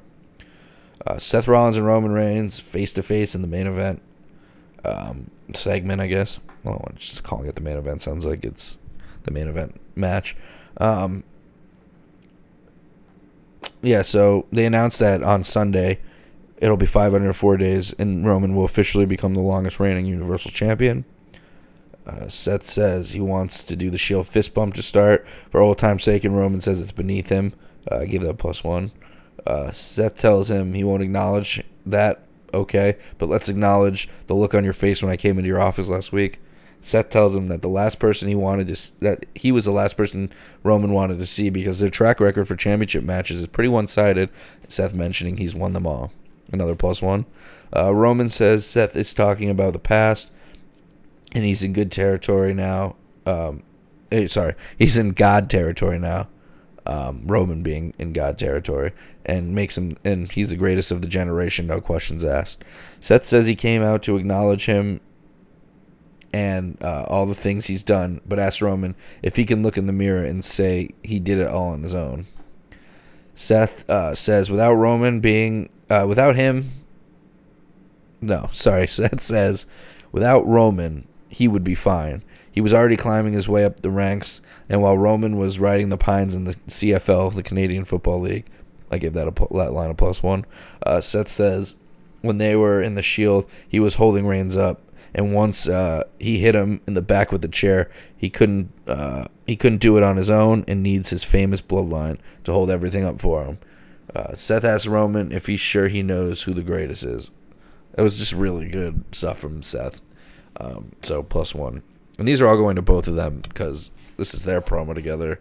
And unless it's like something specific one person does, Seth's saying a lot of things, but it's also the way Roman reacts to it, and just in general, the back and forths are getting +1. But Seth is saying a lot of banger lines.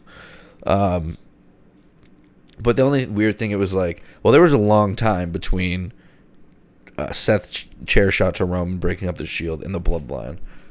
He could have mentioned, like, you were a champ on your own, you had the company holding you up. That would have been better. But besides that, it was pretty fire promos. Seth then says he created Roman and can destroy him. Thought that was a cool line. +1.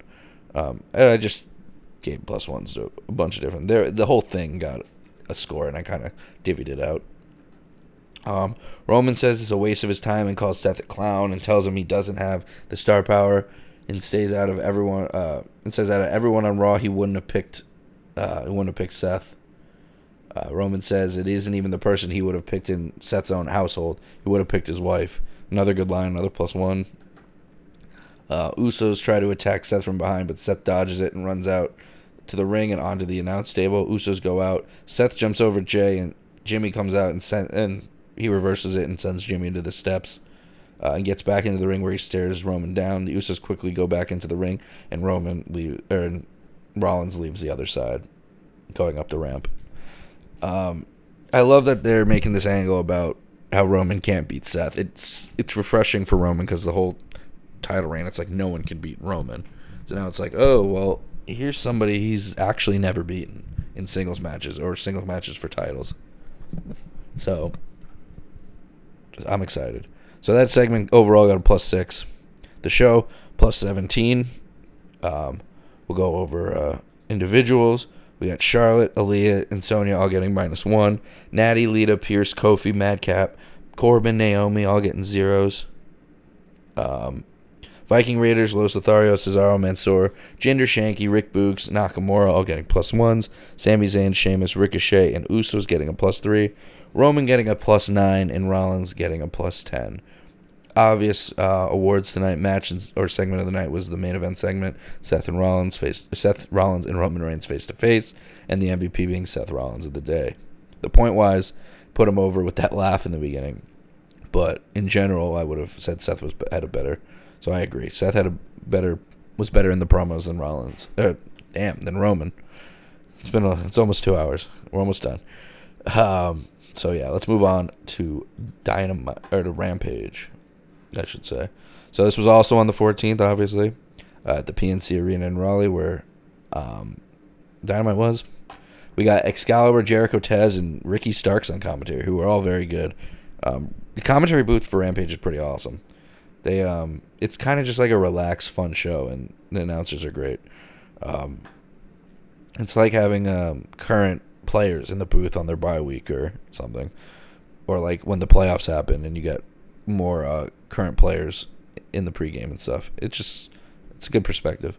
It starts with Adam Cole with Britt Baker, Red Dragon, and the Young Bucks, and Brandon Cutler versus Trent Barretta with all the best friends, Orange Cassidy, Chris Statlander, Chucky T, and then the other guy, I'm not sure what his name is, actually. I don't know if there's one or two more people. But it starts with chops and strikes, which I thought was awesome. I really thought it was going to start with a bunch of like counter wrestling, like a lot of these matches do, like the Cole and a Jake Atlas match, and it's just like one of the preferred styles of the company. So, but this was these guys have had a pretty long feud, so good to just start out beating the shit out of each other. Gave that a +1. Cole goes for the Panama Sunrise from the apron onto the outside, but gets backdrop. Trent goes to spear Cole through the barricade where the fans are, but he moves and Trent rams his head and neck into the barricade, and he had already been selling the neck. It was a pretty nasty spot. Looked good. Trent hits a brain buster from the top rope for a near fall. It was like a suplex, but it wasn't a suplex. It was more of a brain buster. I don't know if it was on purpose or not, but no one was hurt or anything. Cole does the HBK stomps, and Jericho goes, "Oh, I know that sound well," or something like to that nature. So I give that a +1 for Jericho. Trent pile drives Cole on the apron. Trent went for the Strong Zero, which I think it was called the Dude Buster at one point, which I know it was his tag team with Kalen Croft a long time ago in WWE, but it's the one where it's kind of like Hangman's Deadeye, basically. And that's his finish, now that I'm thinking about it. But Cole reverses that into a Destroyer. which is obviously a Panama Sunrise, basically, but not from jumping from the rope. That gets a near fall. Cole goes for the Panama Sunrise, but gets countered into strong zero. Cole gets his foot on the rope. Everyone fights at ringside. The ref gets distracted, and Cole low blows Trent. Hits the boom for the win. This match with all the kickouts and big moves and stuff felt like it was a blow-off. But you had the funky finish, so I guess it's a blow-off for singles matches. I think they're going to have a big 5-on-5 or whatever it is match. Mixed match. Maybe even do a cinematic one, like a Stampede. But, yeah, no, these had a long feud. These guys had a long feud, so I don't mind it. Match got a +4, overall +6. Next, we had a Thunder Rosa and Mercedes Martinez video package. Actually got me pretty hyped for a match that I didn't care about, so +1 for that. Sean Spears faces Andrew Everett, who's a jobber. I'm giving Taz and Excalibur +1. Like I said on Raw when Omos faced the jobber, and Graves kind of just shit all over him. I didn't take away points, and Graves actually got a point for a good line, but it did nothing for anyone. Andrew Everett was in the ring for like 2 seconds, but before the match, Taz and Excalibur each put him over, saying he's a 17-year vet from the North Carolina scene, and he's a gifted high flyer. So when you beat him, people know he did something and has been accomplished in his life. Everett does a big jump from the inside onto the apron. It was kind of dumb, but because he didn't get any high-flying moves, I guess he was going to do that. He goes for a springboard, but Spears immediately catches him and hits the C4 and wins in like a minute. After Spears cut a promo about CM Punk not being the best in the world, talks about his grind and how he wasn't supposed to make it in the business, as himself, Spears is saying. Says he's the guy that Max sends out to make sure messages get delivered. He says he doesn't know where his line is until it gets crossed. Punk won't see it coming. Says there's a reason they call him the chairman. One swing, and it'll make sure you remember me forever. Crowd ends up chanting for Wardlow, which is cool. Spears says next week you'll be in here with the 20-year veteran, and he can't hang anymore, and he will expose Punk. In 5 days, the chairman cometh. Nothing for that, but +1 overall for the announcers. Next, the Acclaim did their diss track. Basically, the chorus was two grown men going through a goth phase. Again, Darby's younger than Max, but that's fine. They're still grown men. They tell Sting they hit the best line was they'll tell Sting they'll hit him with a buckle bomb. And if you don't remember, Sting's WWE career ended in a match with Seth Rollins because of buckle bomb. He got hurt and couldn't wrestle again, and then they never wanted to have him have another match. So even when he got cleared, that's why he went to AEW. Among other reasons. Nothing else was really good or bad. The video was decent. They had, I only know this because I used to listen to Hawkins and Ryder, Myers and Cardona's podcast. They have a guy dress up as Sting, and they call him Stang, which is a joke because Heath Slater used to say, he's like, my favorite wrestler was Stang. And they're like, who the fuck is Stang? So overall +1, nothing bad from that. Yeah, Caster's was rapping more than just doing the ba-da-da-da-da-da-da-da, ba-da-da-da-da-da-da. He was doing a little more flow. Haven't heard him actually rap in songs, so I got to see if they're good or not. But I'm just so over the rapping to the ring diss tracks. Just like at least have better flow. Because like what John Cena did, it's like he's John Cena. It's not really a rapper. I don't know. And it just worked back in that day. And now it's like, because John Cena would basically just talk and say his lines. Max is like actually with a beat trying to rap, and it's just like kind of comes off corny. But this one was better than the ones I've seen in the past. All right, next we had the Layla Hirsch, Chris Statlander, and Red Velvet versus Nyla Rose, Penelope Ford, and Bunny with Vicky Guerrero. Hirsch tags herself in to start when Statlander was going to start the match. Later, Hirsch won't tag in Statlander, so Red Velvet tags in herself. Ford goes for a front handspring cutter, but Statlander was never really close to where she was like gonna hit her with the cutter, so it kind of looked weird and awkward. Statlander reversed or got her into a nasty move called the Spider Crab, which Ford's neck was on the mat, like as she was bending her backwards, getting her into position. Her neck just looked like it was getting destroyed. It was a pretty sick move by Statlander. Vicky ends up distracting the ref, and the bunny gets a super kick to take control for her team, breaking up that move. Bunny ends up coming in. Statlander ends up countering the bunny into a blue thunderbomb. Hirsch tags herself in and gets in Statlander's face. Bunny sends Hirsch into Statlander, who goes to the outside, and then Hirsch gets rolled up by the bunny for the win. Match was solid. It was pretty long. Got a commercial break. And they did a good job. Nothing really bad at all.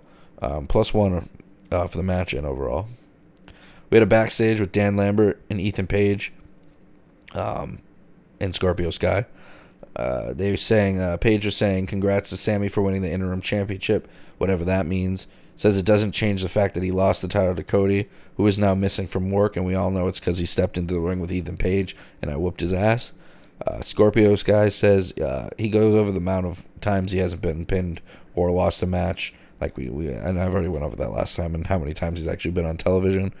He says he doesn't care who wins. It doesn't care who wins between Sammy and Cody. It just means that whoever wins, he'll face and beat for the title, and because he's the face of TNT. No points there. Scorpio Sky is awesome. I remember in the beginning, before all the signings, when he had that match with Jericho and was getting below, I thought he was going to break out of SCU and become a huge face and a huge superstar and a main eventer, but hopefully he gets back to that soon. Next, Ricky Starks is on commentary, and he tells Jay Lethal basically not to mess with Team Taz. Jay Lethal comes out. He says since Starks became FTW champ, there hasn't been many challengers. Says it's maybe because he's more concerned about his outfits than his wrestling, or maybe it's because the title isn't even acknowledged as a real title. Lethal challenges Starks for the title and tells him to run it by Daddy Taz first. Starks says he's about to beat his ass, but the refs come to break it up. Taz says he doesn't deserve the FTW title shot, and Jericho talks about how Lethal's a former ROH World Heavyweight Championship. Taz says he doesn't care. Good for Jericho getting that in, putting over Lethal, who, if you don't watch ROH and watch AEW, you probably think like Jay Lethal's nothing. He had a debut and didn't go on TV since. Yeah, Lethal was a long reigning ROH champ a couple years ago. Next, we had Silver and Reynolds with Evil Uno and Jurassic Express with Christian in a split screen with Mark Henry backstage. I guess every Rampage main event they do this. So Henry asks if they're ready if this match is happening too soon or if they're ready. Silver and Reynolds say they are, and they're ready, and Jurassic Express accepted it. So now they have to accept that they're going to lose the championships. It just reminded me of what. Not that I'm not saying they copied or even saw it, but it's just funny because that's what Gable said to Orton when they beat them, or before they beat them the week before. You're gonna have to learn acceptance, and accept that we're gonna beat you, something like that. All right, so next we had Silver and Reynolds take out kazoos and play them while Evil Uno chants, "Join us, join us." Christian tells them that's funny because and they're glad he's taking the match seriously. Christian tells him that I can take something as simple as a kazoo and make it iconic. Imagine what I could do with the talents of Jungle Boy and Luchasaurus. Christian ends with, there are levels to this, and you are about to learn you're not on ours. And then Luchasaurus hisses. Whatever promo, getting ready for the match. So it gets no points there, but Silver Reynolds with the Dark Order, they all come out, but Evil Uno, I think, was the only one to actually go to ringside. Versus Jurassic Express with Christian for the AEW Tag Team titles. Silver and Reynolds have won 10 matches in a row coming into this. The crowd is chanting for Luchasaurus and Luchasaurus. It was something like that. It was like half the crowd would chant Lucha, half the crowd would chant Saurus. Silver ends up taking over the match. He goes to the outside, gets in Christian's face. Jungle Boy does a suicide dive, but Silver catches him and gets him up for a suplex, where Reynolds does his own suicide dive, taking out the vertical Jungle Boy in air. That's a +1. That was a great sequence for the Dark Order. Back from commercial break, Luchasaurus gets a hot tag and takes out both Silver and Reynolds. Luchasaurus has Reynolds holding him with one hand, bending him backwards while he's standing. while Reynolds is still standing, and with the other hand grabs Silver and chokeslams him onto Reynolds, and they both go down. That's a +1. That was a cool spot for Luchasaurus. On the top rope, Jungle Boy has Reynolds for a suplex. Luchasaurus has Silver in a powerbomb position, but Silver punches Luchasaurus, which sends him backwards into the corner. Silver grabs Jungle Boy for a German, and Luchasaurus delivers a powerbomb, sending everyone down. It sounded a lot cooler than it looked. The powerbomb spot kind of looked weird. Everyone else went down. Like I said, I think I said it for Smackdown spot. Big corner spots like that don't do much to me. Silver and Reynolds do a combo of kicks to knock out Luchasaurus, then a combo to Jungle Boy that insisted of an enziguri by Silver, stunner by Reynolds, German by Silver, and then Reynolds jumped over, grabbing his legs, doing the pin, getting a pin for a near fall. The pin was where he grabs his feet and I don't really know how to explain it, and he just flips over him. So it's kind of like you put your fucking ass in the guy's face and you lift him up. You could do the spot where the guy taking the pin does the bridge up and flips you around. Like Brian would do that a lot. All right, back to the match. I gave that spot a +1. But the ref did stop counting before Jungle Boy actually kicked out. In WWE, there might have been new tag team champs by accident. Jungle Boy from inside the ring, Hurricane Rana Silver, who's on the apron to the outside onto Evil Uno. That was really cool. +1 for Jungle Boy. Jungle Boy hits the Destroyer with the assist off Luchasaurus' back. Gets a near fall. Luchasaurus has Reynolds in a tombstone position, throws him up onto Jungle Boy, who hits a cutter, and then dives onto the outside for Silver. Luchasaurus gets the pin and gets the win. They didn't really hit that finish spot well. He kind of threw him, and Jungle Boy didn't really catch him, but didn't really mess up the match or anything. Overall, the match got a +5, and overall segment got a +8. Really good night. Really good Rampage tonight. +18 overall. The match of the night was Jurassic Express versus Silver and Reynolds. Let's go over points first. I wrote it in a different direction than normal, but that's why I said it weird. But let's go over the individual points. We got nobody in negative points today. We got Dan Lambert, Scorpio Sky, Ethan Page, Ricky Starks, Jay Lethal, Anthony Bowens, and Sean Spears with a 0. Max Caster, Layla Hirsch, Chris Statlander, Red Velvet, Nyla Rose, Penelope Ford, The Bunny, Jericho, Thunder Rosa, Mercedes Martinez, Taz, and Excalibur with 1. Cole and Trent with 5. John Silver, Alex Reynolds, Jungle Boy, and Luchasaurus with +6. Like I said, the match of the night was the main event, Jungle Express versus Silver and Reynolds, and the MVP was all 4 of them: Silver, Reynolds, Jungle Boy, and Luchasaurus. So another great week of wrestling. The road to the Royal Rumble is the biggest thing for me right now. That's what has me going. The Seth and Roman feud has my full attention for next week. I'm looking forward to seeing where they go with that. So this has been long enough. Thank you for listening. And let's mark out.